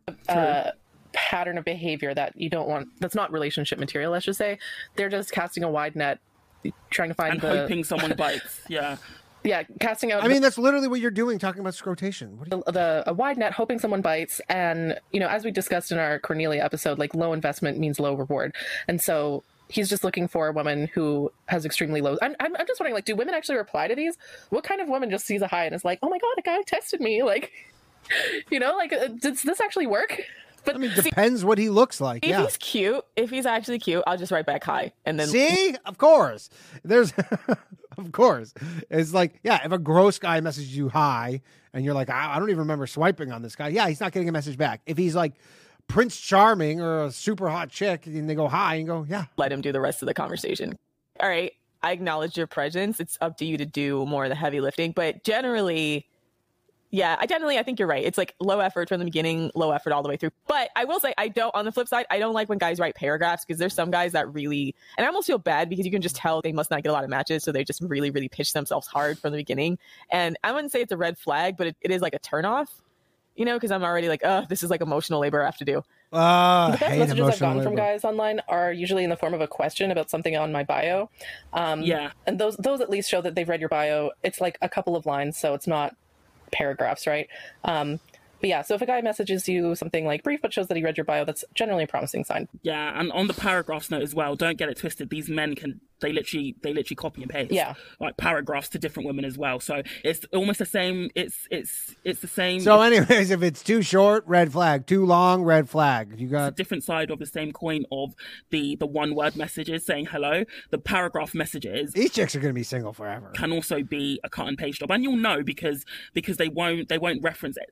Pretty much anything that you've said, it will just be very... Well, if you're smart, if you're a guy, here's your little pro tip for the cut and paste messages, copy and paste or whatever, is you have the copy and paste, but then you have like one like part of your stock boilerplate message that just says like brackets insert here like a few times so you can personalize it a little bit, It'll just be like a stock email that you get when you get rejected from a job sort of thing. It feels like I'm reading a flyer, like someone just handed me a flyer to read. Yeah. I'm not reading this shit. Like, this is way too much. Hey, I'm Josh, and I'm looking for my soulmate. Blah, blah, blah, blah, blah, blah. Yeah. Wait, guys do that? How many exclamation marks? Gross. Yeah. and too much flowery language. So just make sure that, you know, any message is actually personalized to you. I think what I used to do actually on online dating was I would used to, you know, write about myself, write paragraphs, and then somewhere in the text I would say, so, you know, when you message me, include this like code word. It will be like a random word, like, you know, for example, you know, like the Martian or banana or something like that. And out of the messages I would get, maybe 2 men would have included the words, and the ones who didn't include the word, that indicated to me that they had not read my profile. So that was an instant block and delete. So that was a good strategy as well. That's a good strategy to be single forever, Savannah. Yeah. I don't know how I feel about the, like, tell me the code word thing, because I used to do, I don't know if I want to tell this I story. love how they're like, oh, don't put men on a pedestal. And they're like, yes, if you do not decipher the code word, then use it in the message, instant block. But there are times where, you know, sometimes you're looking at someone's profile for something not dating related, but they'll be like, oh, to prove me you've read my profile, you know, have this code word and so on. And I don't know. I feel like there's like what I like to do personally is I'll have, I'll say something like, oh, when you send me a message, tell me your favorite this or that, or, you know, tell me about something that you did recently like that. Like I'll ask them to, I'll solicit this. And that's actually good because that gives a guy an opening to, you know, you're saying like, oh, tell me about, you know, a recent project that you're proud of or something like that. Right. And then that's a conversation starter. And then if he doesn't, they literally approach us like a job interview. Like that's a job interview question. Tell me about a recent project you're proud of. take it, then he's really hopeless. It sucks. Anyways, because you've given him the help. If you help him out, can't just have a conversation by offering a conversation starter, and he doesn't do that, then he's beyond help. So swipe left. Forget it. It's like throwing if someone's drowning, you throw them a life ring, and they just like go, nah, I'd rather drown. So we've covered the I would rather drown. online side. How about, do you guys have any tips for in-person meeting? So when I meet guys in person, it's also because you don't know anything about them, right? Unless they're a person that you know connected from a friend or from work, you almost have to like do all the basics of like. Isn't that sometimes the fun part though? Is not knowing anything. What about do you do? Where are you from? Talk about their family. Try to figure out their life circumstance. Now, this hasn't been as common as I feel like I've started to weed my circle my circle a lot smaller.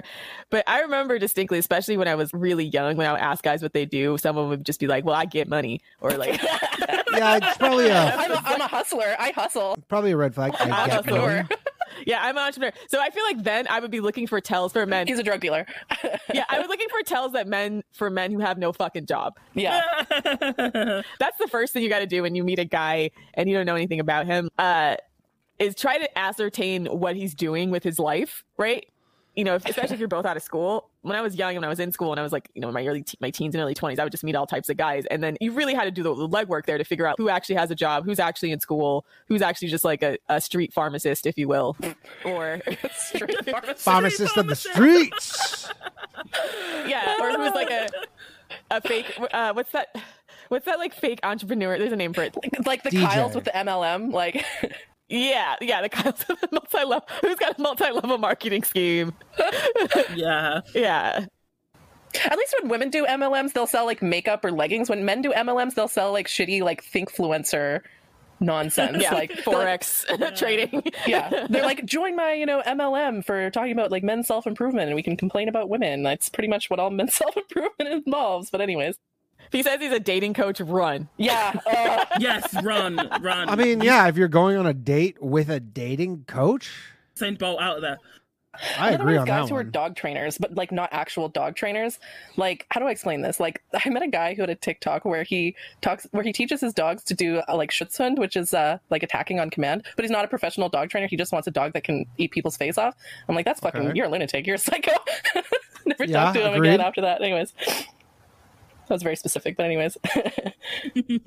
So after that conversation, you usually have to go Google them and see if you can find them on LinkedIn or something like that. Because, I mean, there's guys that have told me they were executives. They are not executives. CEO of my... Yeah, and there's girls who say they're hot, and they're not. My mom's basement. I've seen guys say, like, I'm self-employed. I find out what they do. They play games on Twitch. Now, you can earn a lot of money on Twitch, but it's a bit like OnlyFans, really, the top, like, 1%. And I don't think you'd be working part-time in a grocery store if you were earning decent money on Twitch. But anyway, continue. Sorry, that was just my anecdote. Yeah, Twitch is just OnlyFans for men. Except we don't show our assholes on there. I'm not on Twitch. Well, I'm in right now. But... that's not wrong. That needs to go on the separate Twitch is just OnlyFans for men. Twitch is OnlyFans. So that needs to go on the subreddit somewhere. That's brilliant. Like just low effort voyeurism. Yeah, low effort voyeurism, exactly. Yeah. Yeah. So with that, I mean, and this is one of those times where we're What have I done with my life? going to be accused of being shallow, but see if his overall presentation matches the lifestyle he's trying to pretend he lives. Yes, there are some guys who are very wealthy that dress like bums or whatever, but generally by that point But also watch out for guys that like dress expensively but are actually broke. Like all of their money. That's more of a red flag, to be honest. I hung out with a dude who I'm not going to name, who is going to be on the Boys Cast probably in a month from now, and he was dressed like he was dressed like he just maybe on his way to the gym or something, or it was one of the most casual things, and he's like a billionaire. They spend on like Versace suits, but they actually have like $0 in their bank account. Guys who are like fake rich or like pretend to be more than what they actually are. It really depends on like the culture you live into, because there's some places in the country where yes, everything's very buttoned up, people wear like fancy suits to work, and there's other places where, especially like where there's a lot of tech startups, where the casual look is more in for guys in that kind of arena. So there's a lot of guys faking it, who are trying to say, oh, I run a startup, or I do this, or I do that. There's nothing wrong with that. I'm not knocking being an entrepreneur, but it just means that you have to be. I mean, these chicks are literally trying to be entrepreneurs by having this podcast and this whole a little bit more disciplined. Yeah, a little bit more disciplined, a little bit more curious about like, okay, what exactly is your startup? It's one thing to say, okay, I'm creating a product or service that's actually useful to people, or even media. It's a pill that gives worms to ex-girlfriends. If anybody knows that reference. Or like a blogger or something that's building. Or content creator online or something like that. Content creator. Yeah, creating some kind of value for people is fine. But yeah, but like we said, there's also guys that just have multi-level marketing schemes. And then you got to watch out for those. Because those guys, in order to be sort of successful, like you really have to not give a fuck about people. And some of those guys do a lot of shady tactics. Says the podcast that is going to be keeping women single forever. Targeting the elderly, and, you really got to kind of figure out where his personal morality lies, and then figuring out his actual ability to execute a business plan. Yeah, because having an ability to execute a business plan is absolutely a high value trait. It indicates, self-discipline and a work ethic, and those are all good qualities. But there's a lot of guys out there who are pretending to have those qualities so that they can get the, perceived social benefits that are associated with that when they haven't actually done the work. Yes, if you're dating that is in true. Yes, and that kind of pool, that's what you look for. If you're dating more like working class guys, I feel like working class guys tend to wear their profession as like a badge of honor. Yeah. So it's a little bit more straightforward with them. Because either they have like the equipment or not, right? Like I was seeing a firefighter for a little bit, and like, he had pictures in his fire equipment. I doubt he went anywhere to like rent this very expensive fireman equipment, like to pretend to I mean, you could just go there and just take a photo from a fire engine. Fireman. Guys, little tip, if you want to pretend to be a fireman. I date working class guys, even though I have like a bachelor's degree. I actually very much. Oh, like your bachelor's degree is oh my God. Like your bachelor's degree is way more fucking worthless than a guy who actually has skills and is like a firefighter. You think that you're above a firefighter because you have a bachelor's degree? Much like dating guys who are like tradespeople, like carpenters, pipe fitters, plumbers, that's my niche. That's my dating type, right? And I actually I've had really good positive experiences with them. Then here's the thing, like they do make good money. Like pipe fitters up north make like easily 6 figures, and they're 21. So, it's not. So maybe your bachelor's degree where you make fucking 40 grand a year and you're 100,000 in debt, maybe not to be shitting on blue collar people. It's about money, but it's not about money. But also that sort of man often like takes pride in, taking a woman out, doing nice things for her, being chivalrous and so on, at least in my personal experience. I'm not saying every working class guy is an angel, but, if you do your vetting right, then you can... They seem very conflicted about the working class thing, because she talks about them like they're great, but then also talks down... Find some hidden gems.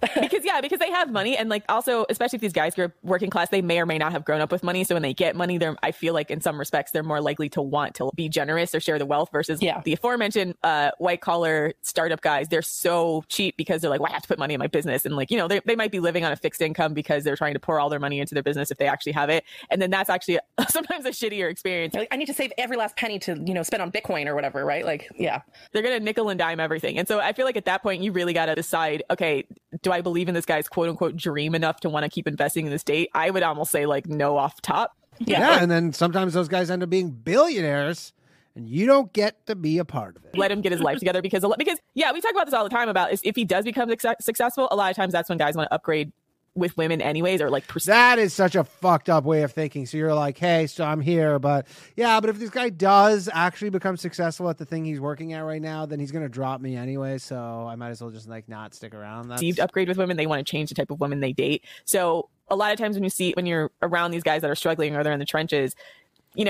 it's a startup, right? Like it could bust or it could go wildly successful. But the question is if you were talking about a monetary investment, then you'd almost have a much more tangible guarantee on your return on your investment. But really these chicks are worried that dudes will become high value men and then leave them in the dust because they know in the back of their minds that they're actually not high value romantic investment. Even if he does get successful, it's likely he'll want to capitalize on that success in his romantic life and then ditch you anyways. Yeah, unless he's like super marriage minded, which is really hard. Which I doubt for a guy who's not stable, then I would probably skip it. Yeah, I'd say definitely proceed with caution with these like entrepreneur startup guys, or especially a guy who's just starting a business, because I've read way too many stories of women where they start dating a guy and he basically treats her like free labor. Like I remember reading this one story on Reddit where a guy had like a catering business and he had his girlfriend working like 60-hour work weeks for free to start to invest in his catering business. And like, obviously he was supporting her if she was working 60 hours, so she wasn't working. So it's like, for her to say he was working for free, I mean, he must be supporting her. Like a dickhead to her and, not appreciating her in the relationship, literally just like, she's just slave labor.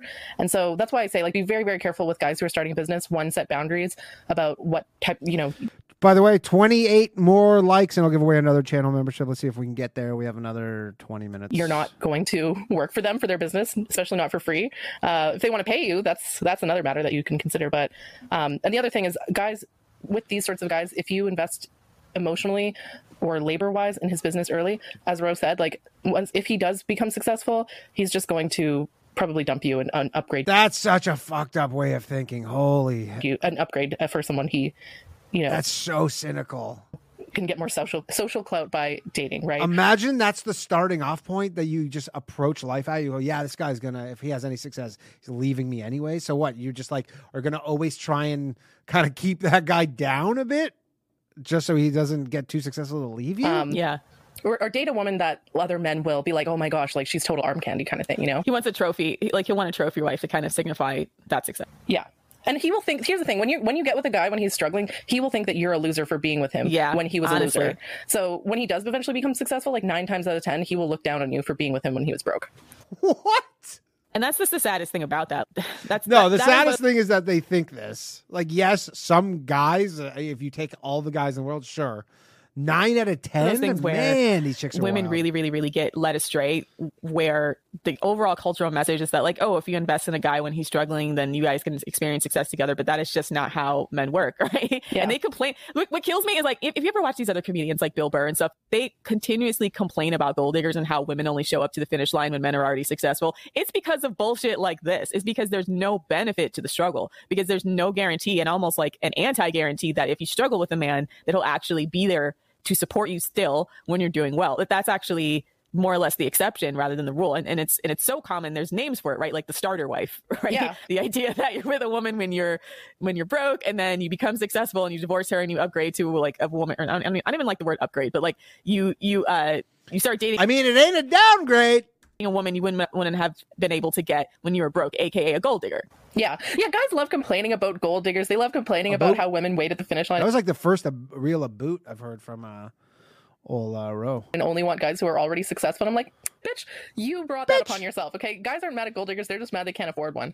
Exactly. So I don't blame. I mean, we don't really particularly do like the hypergamy gold digging content, but it's not like we blame them. It makes total sense. And just to circle back to Lilith's point about working for a man's business, I think a high value man would recognize your contributions and he would acknowledge that either in the form of salary or equity, which would be even better in the business. He wouldn't just allow you to work for free on for years, on something that you don't benefit from, because a lot of these women, they're working for free, being social media manager, being admin assistant, and they don't even have equity in the business, so he can literally upstick. I mean, again, if you're married, you do just by default, because if you start a business and you're married, or in a lot of places common law, I could be wrong, but I'm pretty sure it's like if you start a business while you're together, then that woman owns half of that business. Obviously, if you had a successful business before that, then I don't think she has a right to it, but if you start it together, to then leave and you're left with literally nothing. And in the meantime, whilst you're slaving away on his business, you're neglecting your own, career or passions to support him. It's just,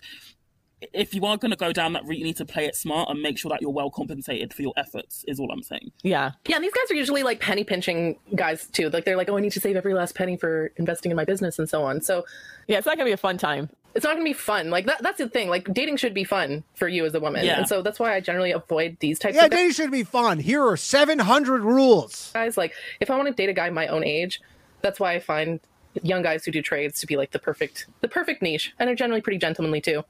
Not always, but most of the time. So shifting on a bit, so we now move on to initial interaction. So I'm going to assume that in the early stages that the bulk of people's interactions, whether you meet them online or in person, is going to be over text or instant messaging. And I actually find that this is a very, very good way to vet somebody. A lot of the in my experiences, the way a guy comes across in text messages can actually be very revealing. And it's not only just about what they do obviously. say, it's also what they don't say as well. So for example, does he only text you after 10 p.m? If that's the case, it's highly likely he doesn't take you very seriously and you're probably the side chick or the side piece. Because texting after 10 p.m. he's not going to be. This is the last episode they had was all about having a scrotation, about having multiple men, and now you're worried about being the side piece? Asking you about your day. He's going to be after one thing, which is probably nudes. I don't see. I've never understood that because I'm asleep after that. Maybe I'm like an old lady who just has a bedtime. But like, if he texts me after 10 o'clock, I'm not going to read until the next morning.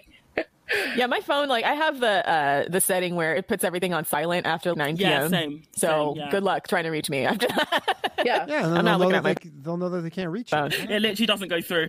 Yeah, so is he also timely with his responses? Now, I think on the subreddit a few weeks ago, there was a discussion about what is a good texting frequency. Personally, I wouldn't want to text with a guy all day. I've done that before, and it breeds... Yeah, it's the worst. Guys don't want to do that shit fucking either. As we've spoken about before, it breeds false intimacy, and it's a massive waste of your time as well. If you high-value women have shit to do, not be texting all day. But when I say timely, I mean...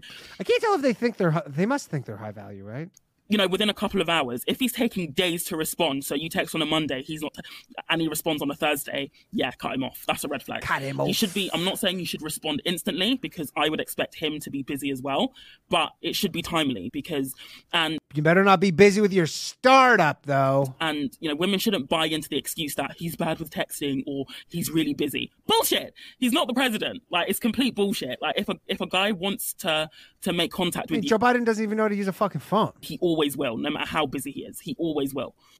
I mean, he had time to make a profile and check his profile on Tinder or OkCupid or whatever, Hinge. Yeah. So it's one of those things where if you're not interested in actually dating someone and you actually talk enough to exchange numbers, the clock is ticking as far as that. Like, he's got to know that once he has your number, like, you're not going to remember him a month down the line. He's like, hey. 100%, that's totally valid. Yeah, like, once you get the number, you're like, okay, we need to meet up soon. Otherwise, this is over. It's me from Tinder. Like, who the fuck? Like, you might have met like 5 more guys after that. Yeah, and that's actually literally happened to me where a guy will text me after I've deleted his number and I'm literally like, I don't respond, but he'll be like, hey, like acting all familiar. I'm literally like, I have no idea who you are. Literally. Hi. But anyway, that's an aside. But That's people try to so say, sorry. especially on some of the dating subreddits, and this is where the gaslighting comes in, that texting isn't indicative of his interests. And for me, I don't think that's true. I've often found that when the texting frequency changes, as in he goes from responding in a couple of hours to maybe 24 or even 48 hours, that's when the relationship or the entanglement is in its death throes. Like, it doesn't recover after that. If he's taking his time responding, that's because he's not interested. Like, and we live in a world now where everybody has their phone at close by. Like, even if, because I know in some professions you're not allowed. Guys, I'm hitting the wall at the 2 hour. We're at the 2 hour mark of this stream. I don't know if all of you have been stuck with this since the beginning. Props. You are all very high value. On you, which is fair enough. But I think if a guy knows that he's going to be unavailable and he's interested, he will tell you. I'm not going to be available, and he will make concrete plans as to when he will contact you next. He won't just leave you hanging and then come back saying, I'm busy, or my favorite, or my phone was broken. Bullshit. Plus we phone always was say, broken. you know, Nobody fucking... sooner rather than later, try to do the Skype meeting or you know, some kind of FaceTime meeting so that you're actually having face-to-face interaction and you don't have to spend so much time texting, because texting does just suck up your evening if you're not careful. Yeah. So 100%. Yeah. Texting is one of those things where my standards are actually very low just because I'm also a bad texter. And I generally will only text someone if to like make plans or, you know, for like something like it has to have a specific purpose. I don't really like to just like text back and forth. And I really dislike guys who like, why do you have so much free time? Like where you're just texting back and forth for like all day, right? So if a guy takes up to 24 hours to respond, I don't really mind just because I kind of do that too. You know, if you're like basically the sounds of it is these chicks dictate the rules. If you work or, you know, you're sleeping or so on. But yeah, more than 24 hours is like really like, have you gone has anyone ever gone an entire day without checking their phone? I have times where I've unplugged, but that's usually like deliberate, and I tell people. Yeah, I'll tell people in advance if I'm doing a social media detox. Yeah, exactly. Like that's completely different to just not responding. Yeah, if a guy doesn't text me for like 2 weeks and then text me back like weeks later, I'm just thinking, yeah, he probably was like seeing another girl and it didn't work out, and he's just like coming back to see his old prospects. Exactly. Yeah. Yep. When you're getting to know each other, it's not like you expect to be number one right away, but you do expect like the common courtesy for people not to waste your time. That's exactly it. Like I don't when I've just met a guy, I don't expect to be his number one, but also if he's stringing me along for like days at a time, that's just kind of, especially because when I text, I have a purpose. I'm like, let's make plans. And if he doesn't respond to that for like a day or two, then it's like, okay, clearly he doesn't want to make plans with me. That's good advice for anybody. That's the reason why I say like responses should be timely. I don't put a number on it like he has to respond within 2 hours or 3 hours. I think it depends on that's the a individual crazy schedule, thing to do. It should feel timely. Like it shouldn't feel like the conversation is stilted because he's taking so long to respond. Stilted. And I think anything within 24 hours, at least when you're first getting to know each other, is reasonable. I think when I was online dating, I would say, I think I even gave him maybe 48 hours. She says she's not online dating. Maybe Savannah does have a man. In a generous pick-me spirit. And I would say if he hasn't responded in 48 hours, he's blocked. I don't know, like blocked? Yeah. Blocking is I don't know crazy. if I'd say me personally, I would just not respond to them, and then if they message me weeks later asking for a booty call, then blocked. Yeah. Oh, I just straight up blocked. Like I just nice. I just blocked. So on the other hand, have you guys ever gotten text vomiters, guys that just like legit fill up your inbox with bullshit, or they only write a few words per text and then it's like bing bing bing bing? That is also annoying.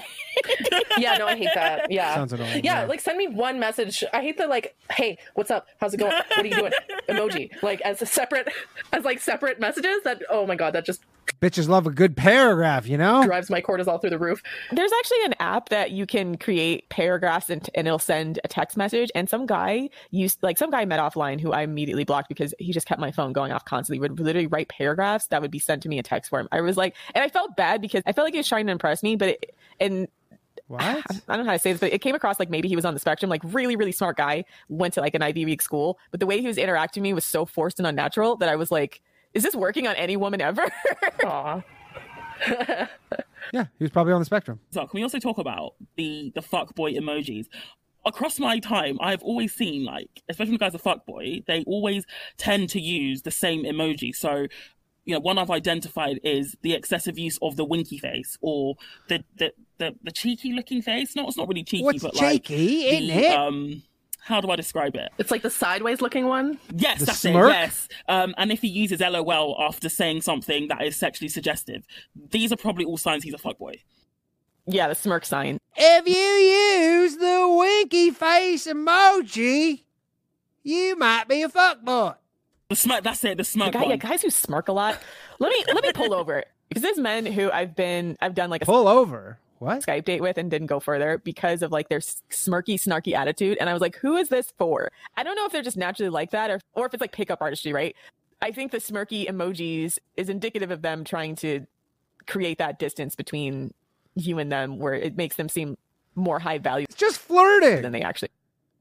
See, smirking or just in generally like a contemptuous facial expression to me is a red flag for narcissists. Holy fuck, these chicks are really going in after the emoji usage? They're gonna die I know alone. that might sound like crazy to say or like way too much of a blanket generalization. Yes, but it does. In my personal experience, at least, like the guys who do that like haughty, like narcissistic or that sort of haughty smirk, like they think they're so much better than you and so on or whatever. They're usually That's not what there's. like either covert or overt narcissists, and I don't fuck with that. No, it's a red flag. This is one of the craziest things I've heard these chicks say so far is dissecting emoji usage. Yeah, so the emojis, yeah, either it's a smirky, contemptuous thing, or it's them taking the conversation too sexual too soon. So that smirk almost has a dual bad meaning. Yeah, exactly. Yeah. Suggestive smirk. And that's another thing as well to vet for when you're having the general conversations. Is he showing a genuine interest in getting to know you? Is he asking lots of questions, for example? Showing a genuine interest in getting to know those insides. And signs to watch out for is he saying too much too soon? This is the concept is it's called future faking, and it's basically when someone promises something in the future to get what they want in the present. The reason why, and I suppose, the difference between somebody who future fakes and, somebody who says... Never heard this term, future faking.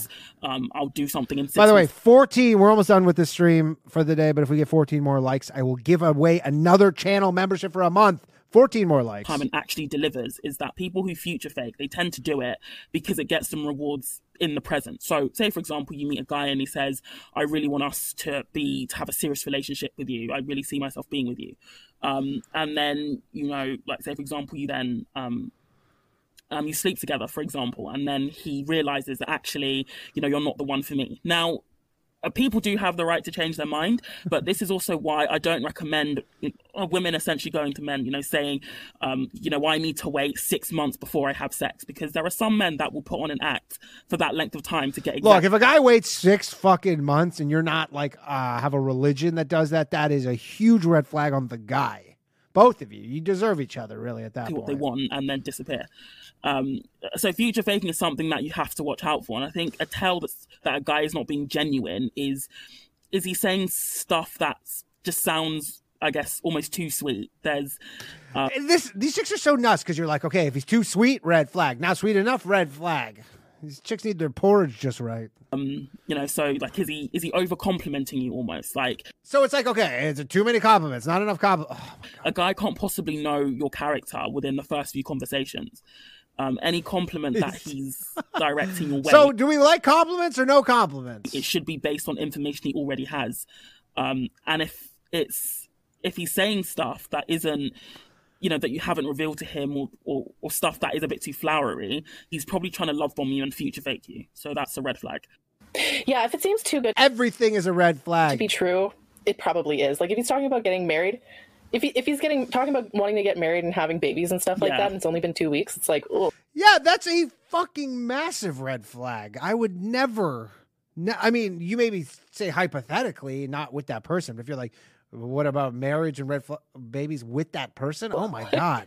And if you're a guy and she does that, run. I had a guy once say, I love you the first time we fucked, and I was just like, yeah, like in the middle of sex, and I was just like, no, it didn't sit right with me. Because it's like, yeah, because it's a huge red flag. Much as people rag on FDS for our vetting strategies, a high value man will also be doing the same. He will also be vetting in his own way to make sure that he knows what he's getting into, and what he's getting into is what he actually wants. Okay, we are 18 episodes in when they have acknowledged that men have, like, from a male's perspective, that men might do similar vetting. And that gets into a relationship where he's able to be like his authentic self and to bring his best self as well. So he's also vetting. So if somebody is like love bombing and future faking, that is a very good sign that they're low value and insincere. Because a high value man wouldn't do that, even if because I know many like high value men. My brother-in-law's one. He. My brother-in-law's one. Like from that you know of.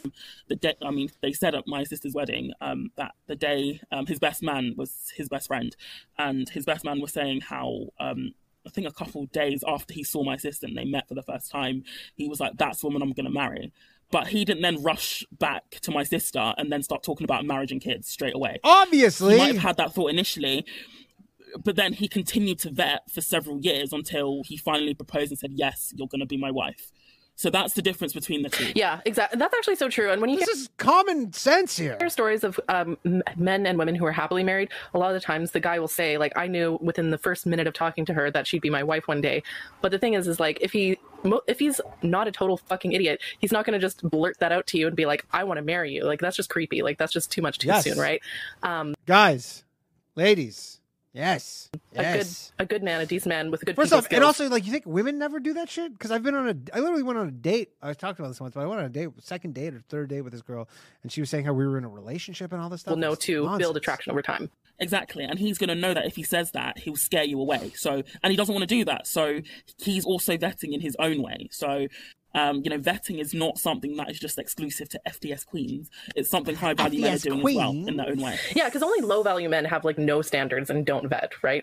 Good exactly, quality because men low know to vet value men too. just want whatever they can get. That's why they have no vetting process. Like they want to fuck anything, they want to use anything that comes their way. They're not looking for. We'll let them use them. We'll let them use them. They're not looking for a genuine relationship, which is why they find the concept of vetting so bizarre. Because they're probably thinking, well, if you don't have a lot of options, yeah, you can't. It's like beggars can't be choosers. If you're the type of guy who does not have a lot of prospects, yeah, you take whatever you can get. Same with women. That I wouldn't get anything, so they just don't. Also, with the conversation as well, I think the way a man These chicks have fucking vetting privilege. for me anyway, a man has to be able to hold a decent conversation, because I'm not out here looking to get bored in my relationships. He needs to be able to hold a conversation about different topics, and he needs to be able to, if you don't agree on something, he needs to be able to convey that respectfully. I don't want somebody who's just going to change their opinion to my own. That's happened to me before, where they just agree with everything I say. That's dead as hell and it's insincere. But I also don't want a contrarian or somebody who just likes to argue for the sake of it. So how he carries himself in day-to-day conversation is massively important. Does he no autistic people respect your point of view? Does he listen to what you're saying? Reading or hearing you is not the same as listening to you. And being able to vet a man for good listening skills is so important, because if you're in a relationship with a man who only hears you and not listens to you, you're going to be in for an extremely bad time. Yeah.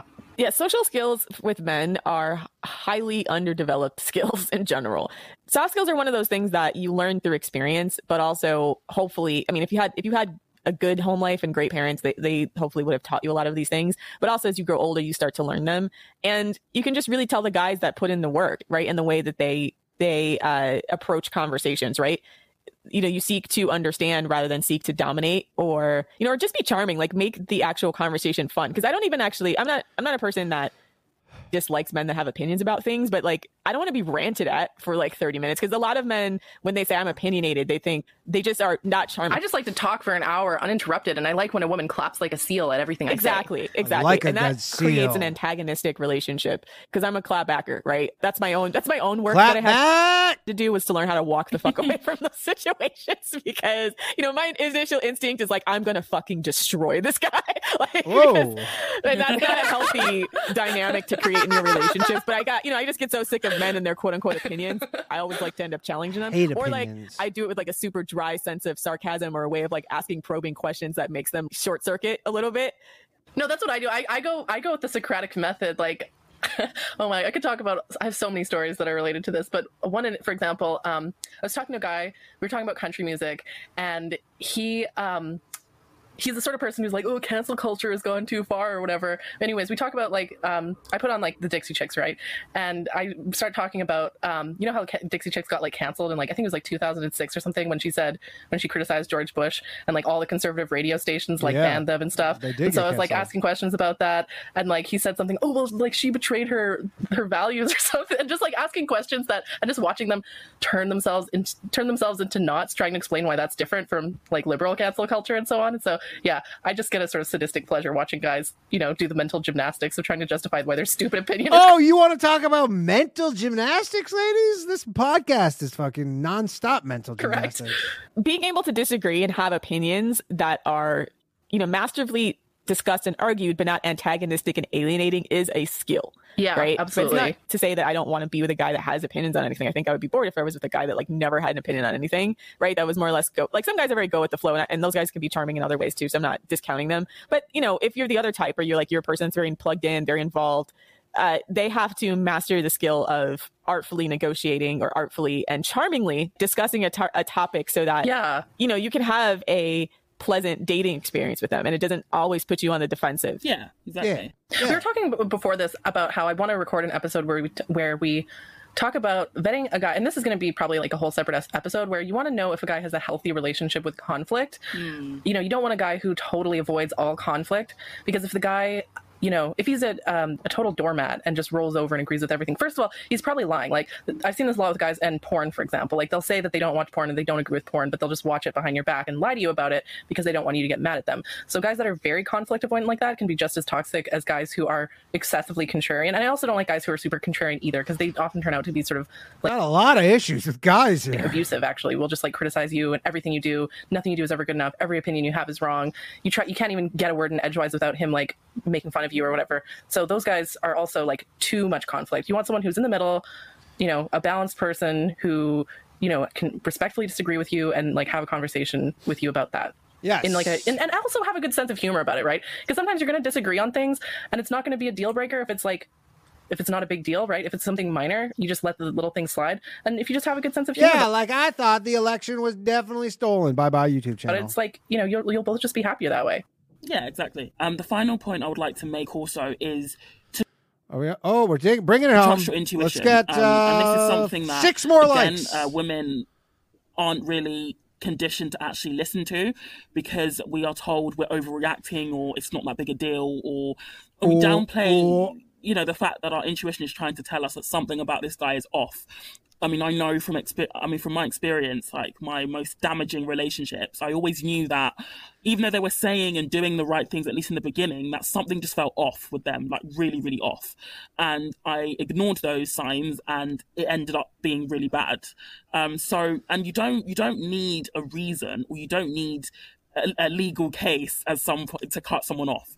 If somebody is making you feel uneasy, that is reason enough. If you're not feeling it, that is reason enough. If you don't want to talk to them anymore, that is reason enough. I feel like some women think they need almost Savannah. like a legal argument to end a relationship. He has to cheat on me, or he has to do something really egregious. And it doesn't have to be that way.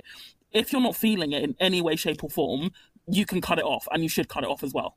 Because if you're feeling uneasy in the beginning, those feelings don't go away. Yeah. And you'll often find that you were right. Listen to your guts, ladies and but it'll be guys. months and years down the road, and you would have encountered a lot of pain along the way. That reminds me of the Dumb Fox Credo. If you've read the Why Men Love Bitches book, she talks about like just trusting your instincts as a woman and how powerful that is, because it's basically the idea that like an animal in nature doesn't really second guess itself, right? Because I know that's true. Also, that goes for every dead animal that you see on the highway. They also did not second guess their instincts, and they are dead now. Your instincts are not always to be trusted. If they feel like there's a predator nearby, they fucking run. There's no such thing as a vibe check, really, right? I mean, or they just attack. It doesn't matter if the predator, in quotation marks, is a baby or an old man who's incapable of hurting them. They just attack them or run away. They don't just sit there with the room on fire rationalizing to themselves like, this is fine. It's like, is there a meme that's like that? It's fine. I used to be the sort of person before FDS where I thought that like I had to have like a good reason to break up with someone. Like if you're in a relationship with someone, you know, they have to like either cheat on you or like abuse you or do something really bad in order to justify you breaking up with them. Like you can't just break up with them just because you don't like them. Or, you know, I used to think that you can't just break up with someone just because you don't enjoy spending time with them. As stupid as that sounds. But I would have entire relations with people where I don't even enjoy spending time with them. And I'm like, oh, well, he's not a bad guy. Like, you know, so like, don't do that. Like, don't do that. You're not enjoying the time you're spending with them. Cut them off. There's no shame in that. You're not a bad person for doing that. Yeah, you don't have to be around. Shout out to Lindsay, was just gifted a membership. A man for a second that doesn't vibe with you. If we had one vetting strategy to tie the rest of these together, is like, you don't have to be unhappy for a second. There's so much of our culture that just pressures women to put up. But if your standards are too high, then you'll just be consistently unhappy. You just move in relationship to relationship because they all make you unhappy because you're unhappy inside. With like discomfort to outright abuse. You know, that like nobody should accept any form of abuse. Taking back this idea that like, no, we don't have to do any of this shit. This is all like free emotional labor that society expects of women that 9 times out of 10 doesn't particularly benefit or pay off. Your instincts are probably right. You know, the questions you're asking and the things you want to know, you know, if people try to accuse you of being shallow, they're probably wrong, right? They're probably, they serve a purpose in bringing you closer to the type of... Don't forget, everyone is wrong and you are right about everything because you are a fucking queen. ...that you want. So... If there's anything to be said about our vetting strategies, it's trust your instincts. Yeah. I don't add, some women have brought up that because of trauma or because of, bad experiences in the past, sometimes their instincts are not as tuned as they should be. Either they will give too many chances to people who don't deserve those chances and they aren't capable of like sensing danger, or they'll overcorrect and become like, if he breathes wrong, he's abusive or something like that, And so if you're the sort of person where because of, maybe you had a rough childhood or, had a history of abuse in past relationships and so on, like please go to therapy, find a qualified trauma specialist. I thought didn't they like 8 episodes ago say that therapy is actually like bad because if it's childhood therapy, someone who specializes in childhood trauma, to work on that so that you can develop and build those instincts and fine tune those instincts. Because the thing is, those instincts were always there underneath. You just need help bringing them to the surface and fine tuning them in practice. But yeah. 100%. And just like just to tie everything off as well, I found that since I've been practicing FDS I guess principles, so things like looking for red flags, cutting them off at the first sign of red flag, it gets easier, and once it becomes easier, dating becomes more enjoyable and a lot less intimidating, and you end up meeting better quality men as well. Because your filter is so on point that you get quicker at filtering out the guys who are low value, who are not for you. So then you're more likely to encounter guys who you can actually, have potentially a long-lasting relationship with that is mutually beneficial. Yeah, and this is counterintuitive to what a lot of the other dating advice that's out there, because so much of it's about like creating connections. Well, because a lot about the dating advice out there is like, hey, here's like how you could find someone that you can spend your life with. This is their advice is like, yeah, you're going to be single forever, but at least you'll be a bitch about it. And all this kind of stuff. It's always like, quote unquote, communicate and creating connections with guys and trying to be understanding. And the truth of the matter is the more you do that, the more you lose space in your life for the right guy. And the more that you are going to make yourself unhappy. And those little, if I could send a message to my like younger self, is that those emotional labors and those little indignities add up, and they start to like really, really accumulate in a way that's unhealthy if you don't get really, really good with your cutoff game. So it is almost better to be ruthless and protect your emotional and mental health than it is to make the error the other way. Because the truth of the matter is, first of all, there's a ton of money on the planet, but also every moment you spend uncomfortable is a moment you could have spent happy with a better dude, or at least happy with yourself, right? And so you're more likely to meet the guy that's actually for you if you don't waste so much time trying to build connections with men that are not. And also recovering from bad connections, right? Because even if you have a bad connection, sometimes that could take years to get over. So it's so much better to just preserve your energy so that you are in the right mental, physical, emotional headspace to invite a good man into your life. Yeah, it's better to prevent a trauma from happening in the first place than it is to let the trauma happen and then have to ladies, play defense. Deal with that after the fact. Like I see it all the time, like people saying, oh, like if you implement all these vetting strategies, then you could miss out on the opportunity of dating a really great guy. And it's like, so what? Like, say I turned down a guy and he actually deep down was like a really good guy all along. Like, I'm sure he's going to go along and make another woman very happy.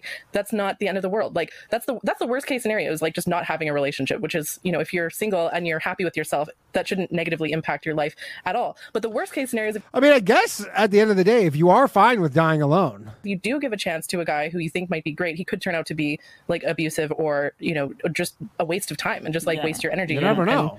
Keep you from meeting a guy who you actually are fit for. So, or building your business, or going back to school, or any type of investment that you'd make in yourself. Yeah. Wait, I thought we hated entrepreneurs, ladies. And even if he is the nicest guy on the planet, if you're not feeling it, he's not the nicest guy for you, and that is the most important thing. That's not to say that he is automatically low value. He's just not for you. Wrap he can it make up. another woman happy. Like you, that also counts for something. Like someone can be a high value man and just not for you, right?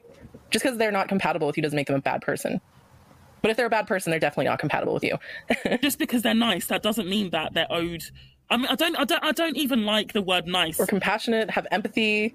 Compassionate, yeah. Holy nice is just bland and dead, and it's like the baseline for human behavior, and it doesn't really say anything about their character if a guy is nice. Yeah, narcissists can be nice, right? Abusers can be nice, right? And whenever you hear people talking about like why they didn't leave someone who was really toxic, they're like, oh, but they were nice sometimes. Like between the times where they beat me, they were really nice. But you gotta realize the niceness is part of the abuse. Yes. A lot of people don't realize is that the niceness is part of the manipulation. It's part of the control. And for abusive or narcissistic people, it's part of their abusive or narcissistic persona. Oh. They put on a nice front for the public, and then behind closed doors, they treat their victim like shit. And that just makes things worse for the victim because they see how they're being so nice to everyone else, and they think, oh, like they're being mean to me. There must be something wrong with me. It also makes it harder for them to get support because other people think that the narcissist is a nice person, right? So I think we just really need to let go of but they're a really nice person, because you don't really know I mean, if you're being abused by your partner, what that person's like behind closed doors.